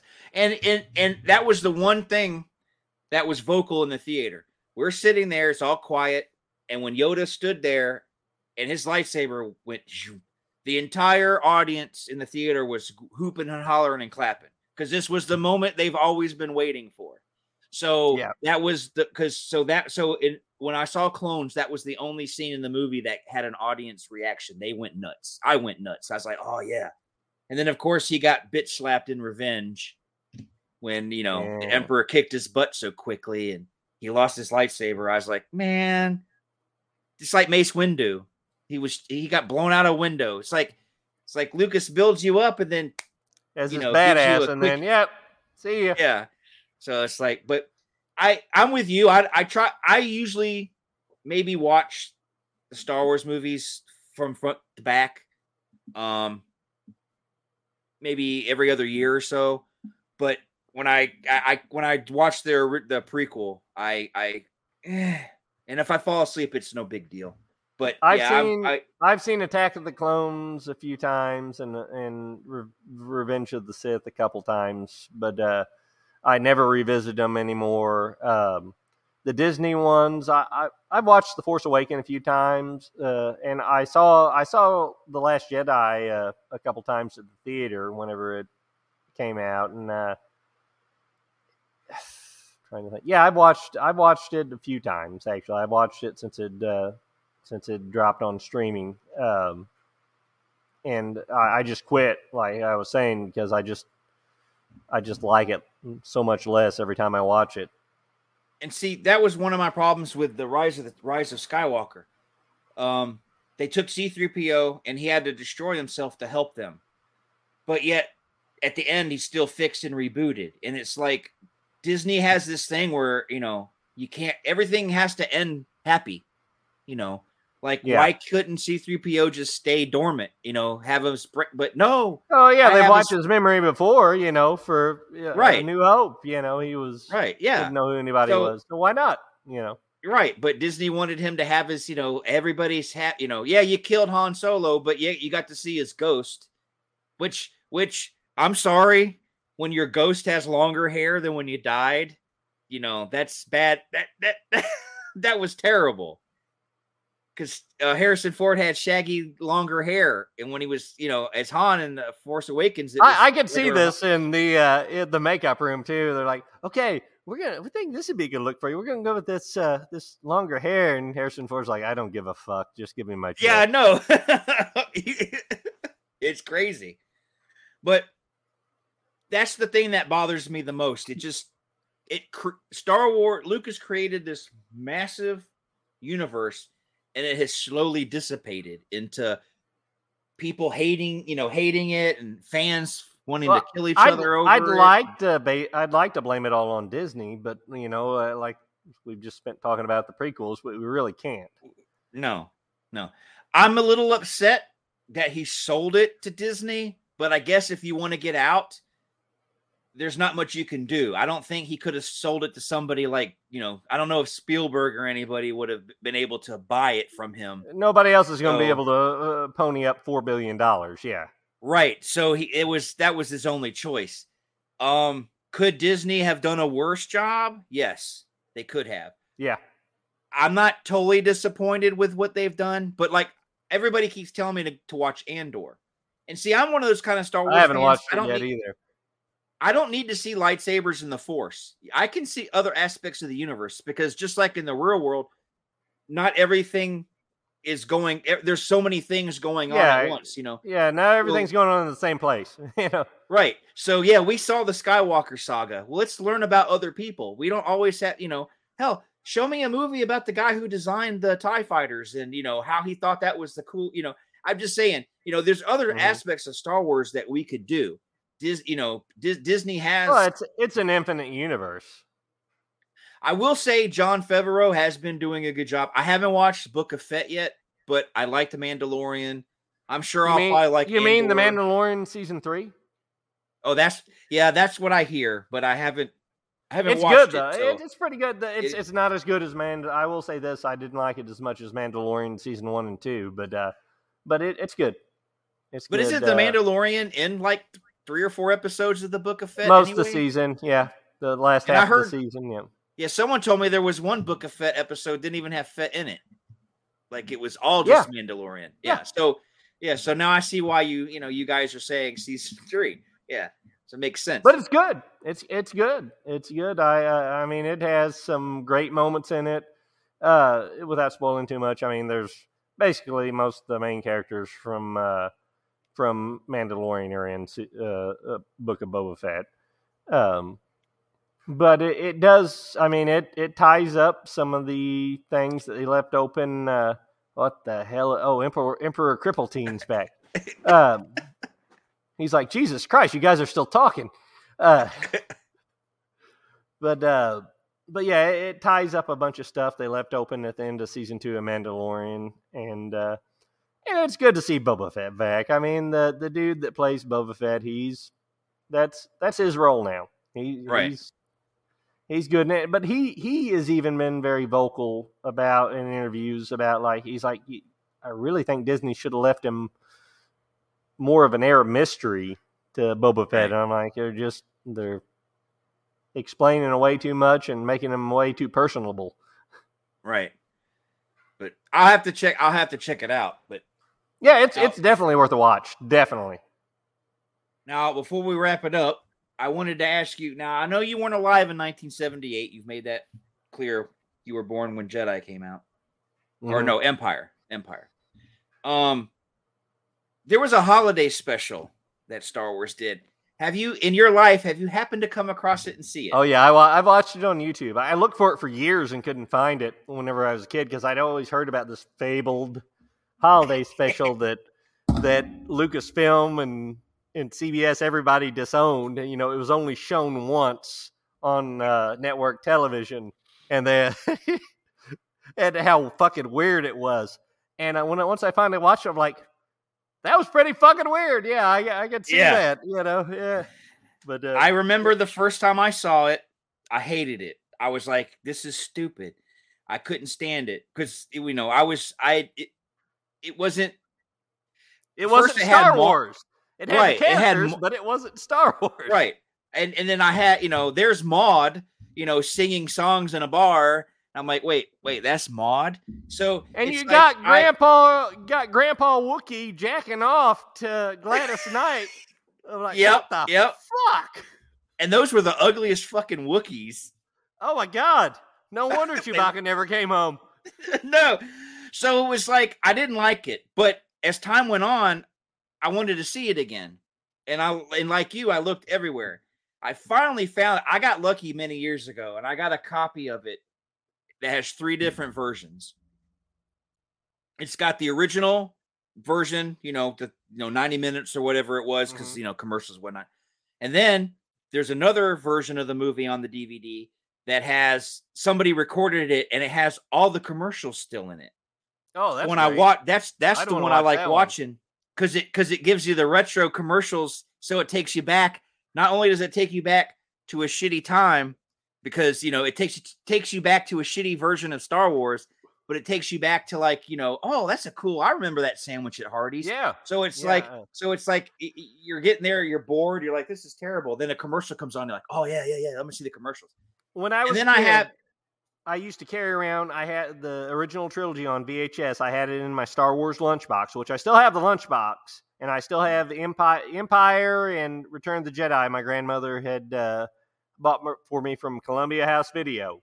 But the original Star Wars, I still have, and I've lost it somewhere. I have no idea where it's at now, but I had the original version still. It was still taped on VHS, that ABC Sunday Night Movie, and I enjoy watching that one more than any of them, just because, you know, for the commercials and everything.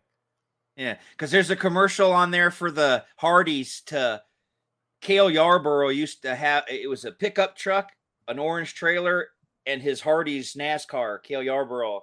And there's a commercial for it. Come down to Hardee's and you can get your Cale Yarborough diecast collection. So it's like, it's fun to watch.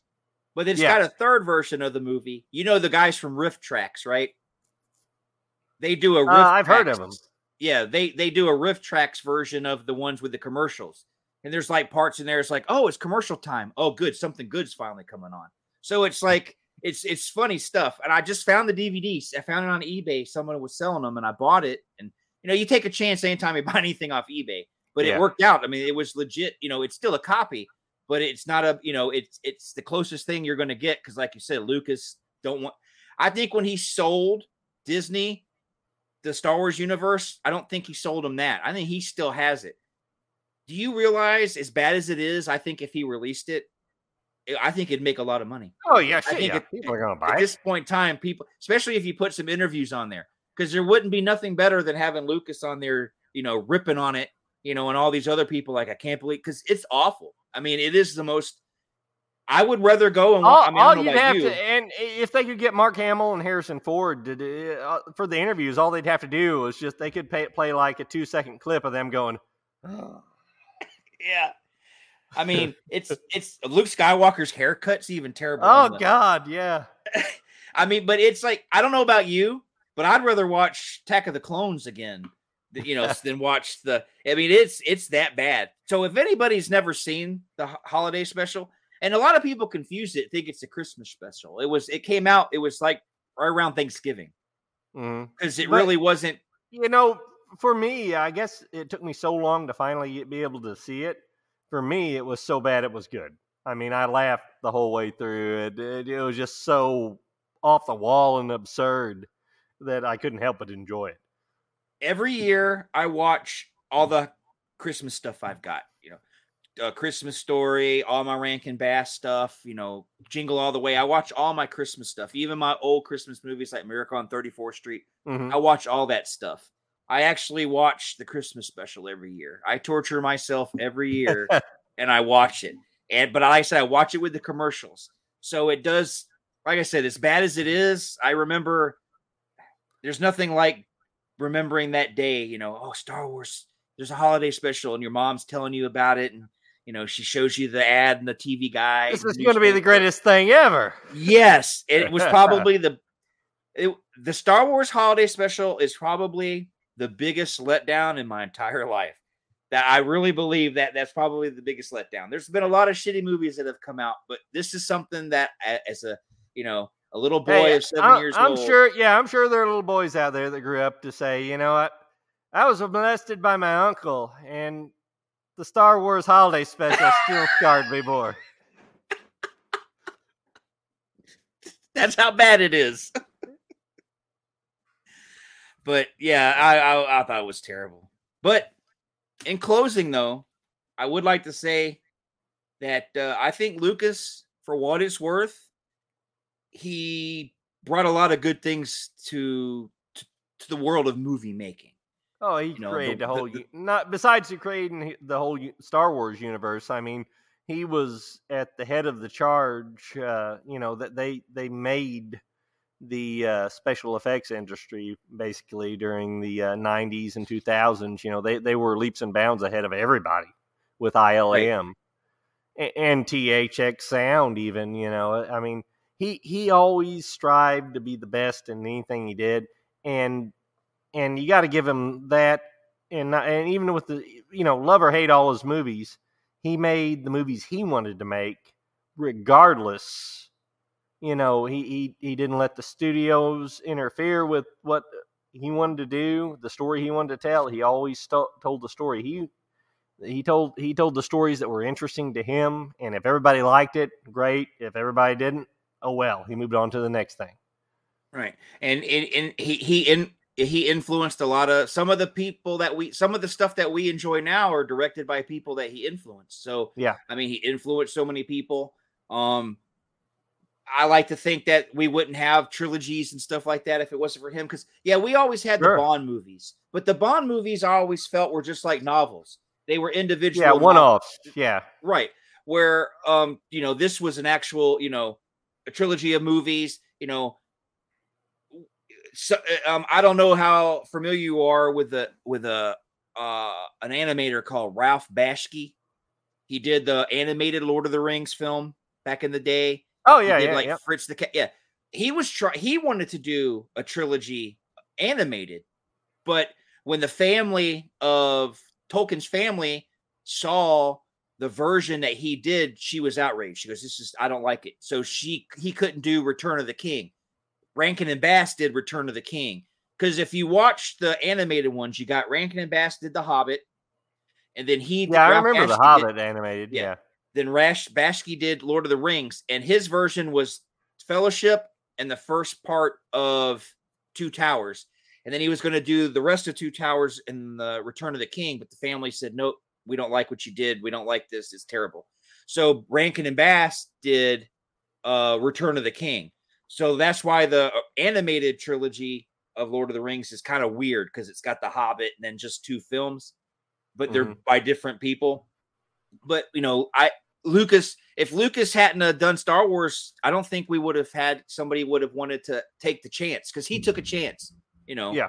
So in a way, as much as people love him or as much as they hate him, he did a lot for I think personally, he did a lot for movie making. And like you said, and like I said, he always did it his way. And regardless of how you feel about him, you got to admire him for that. Yeah, because I don't make movies, and I don't even know where to begin. So I don't like to, shit on people's movies or anything like that. If I don't like it, I don't like it. But I don't like tear it apart. I try not to tear it apart too much. Mm-hmm. But if you put your love and everything into it, and I can tell you are passionate about what you did, and it didn't do well, I'm still going to have a lot of respect for you, and I'll still watch the next movie that you make. But, you get directors, who, I just want to make money. Because there's people out there that do just want to make money. And it's like, I don't want to see your movies anymore, because you're not putting in, you're half-assing them and just trying to collect a paycheck. Mm-hmm. So at least with Lucas, like you said, I have to, so much respect that he did it his way. Where a lot of people and once he started getting older, and his kids were getting grown, and he just said, fuck it, I want to spend time with my kids. I'm just going to sell it. Right. And hey, if I had something right now that was worth $4 billion, I'd probably sell it too. Get out while the getting's good. Which in interviews he has expressed some remorse for selling it, because he isn't terribly happy with some of the ways that the Disney has handled the franchise. I mean, mainly the trilogy. They did. But I've always thought that first off, they need to get rid of Kathleen Kennedy, because she's not doing any favors to the Star Wars universe. I don't know why the values. She's, and I don't want to bring politics into it, but she's like an extreme left-wing extremist. And Disney, you see that in a lot of their stuff anymore. It's like, okay, we're beating you over the head with our political views, and that's not why we watch Disney. That's not what Disney's supposed to be about. It's supposed to be wholesome, and I understand. I don't necessarily want. That's why I didn't want Star Wars when I heard Disney had bought Lucasfilm. I was like, oh God. rape this. And I wasn't as disappointed as I thought I'd be. And with a lot of other projects, like Mandalorian, like we're talking about the Mandalorian, I really, really have enjoyed that. Book of Boba Fett, and I'm anxious to see their new Ahsoka series, and I like the way they're going with their series. I mean, it feels most of it feels like Star Wars. It feels like it's still in the same universe, and that's what I want.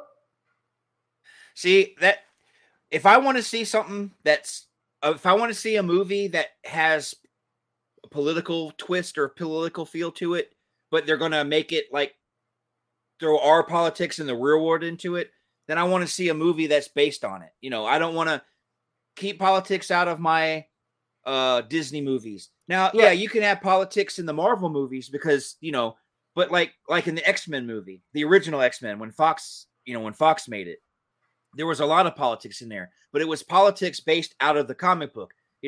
They had mutants had to register, and so that kind of politics is okay because it's part of the comic book. Yeah, don't base it in reality. And if you are going to base it in reality, you sure as hell better do it very, very subtly.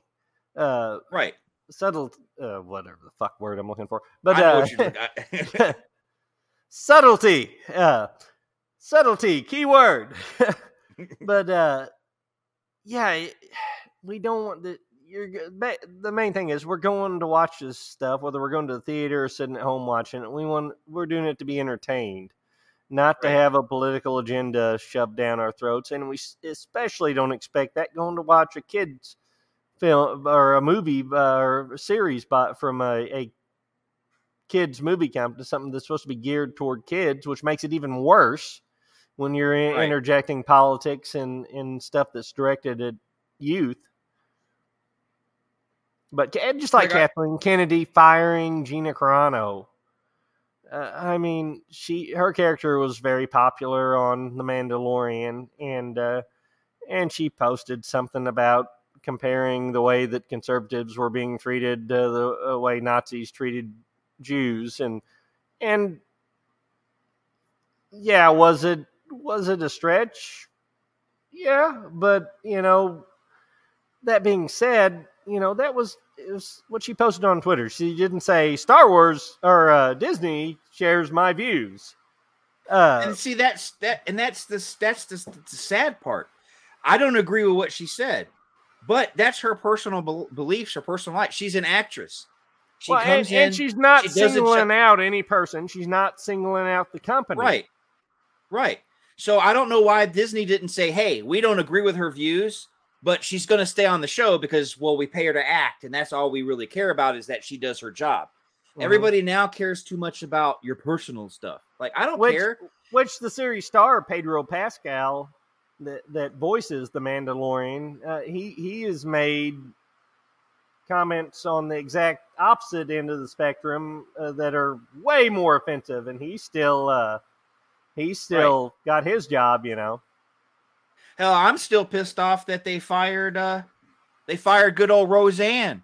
It's like, oh, don't even get me started on that. I was so you fire the title character of the show, and the fact that show, and I haven't watched it since. After that, I'm not one of these, I'm going to boycott this, boycott that. But after I found out they fired her and didn't even air the last 2 episodes of the season of the revival, I was like, no, I'm done with it. I'm done. And when they brought it back as the Connors, I've heard people tell me that, it's a good show still and I should watch it. I'm like, no, I'm good. I got too much other stuff I can watch. See, I watched her documentary here the other day on Reels where she talked about what happened and everything around that. And if you watch it, people out there who think that she was so evil in what she did, if you watch the documentary that they did of her, you'll understand it was overboard.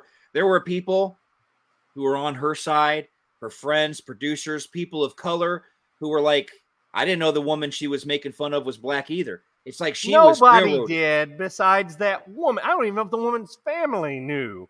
Right. So it's like, right. She had any. I don't. The one guy, American heritage. The one guy who's her friend still, who produced the show, he was like, do you realize if they hadn't fired her, the ratings would have gone up because all the people mad at her would have watched, well, what kind of show is she doing now? And the ratings would have went through the roof.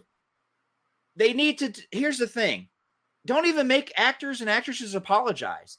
They're actors and actresses. We all have a professional life and a real life. And now that people are getting fired for their personal life, even though they're fully capable of doing the job and getting it done, I get agitated about that. Yeah. Maybe it's because I'm old and I come from a different time, but it's like, just say, hey, I don't agree with them. I have nothing to do with them. That's their thing. But they do a good job for me, so I'm keeping them. Instead of, you're fired. Everybody's so quick to fire everybody. I don't get it. Oh, the whole cancel culture. Man, I don't get it. And see, like me and you, for instance, I'll see you post stuff on Facebook and I'll facepalm because I don't agree with you. Have I ever once said anything to you when you've posted something? No. Because and by the way, probably most of that stuff, I've got like 2 or 3 family members on my friends list, and it's all for them.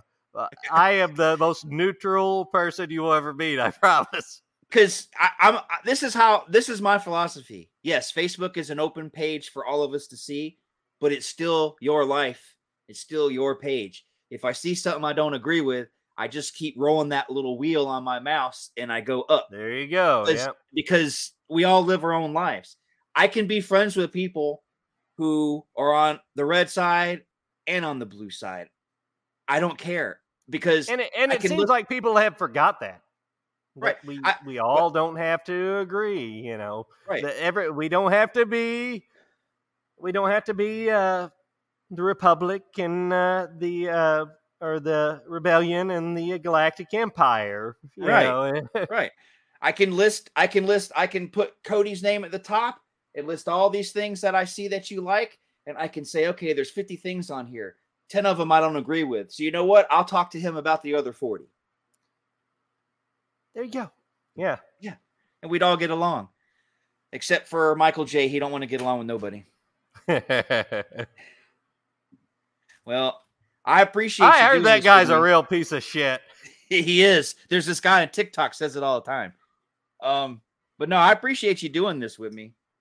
Oh, it's been a blast. It really has. I feel like I could go another 3 hours on this. No.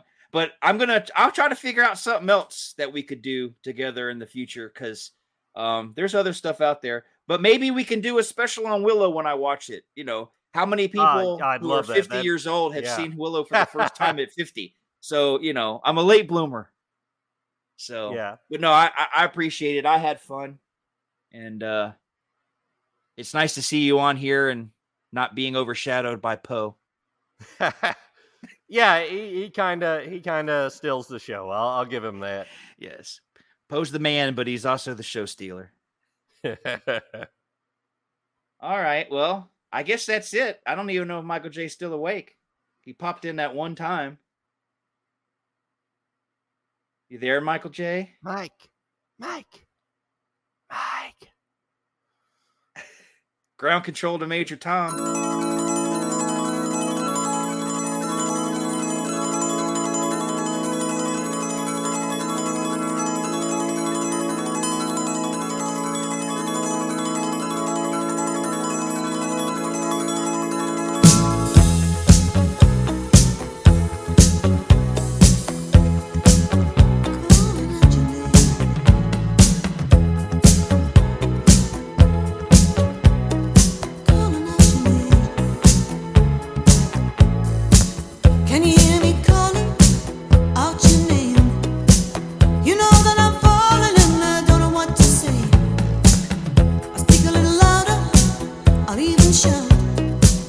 You know that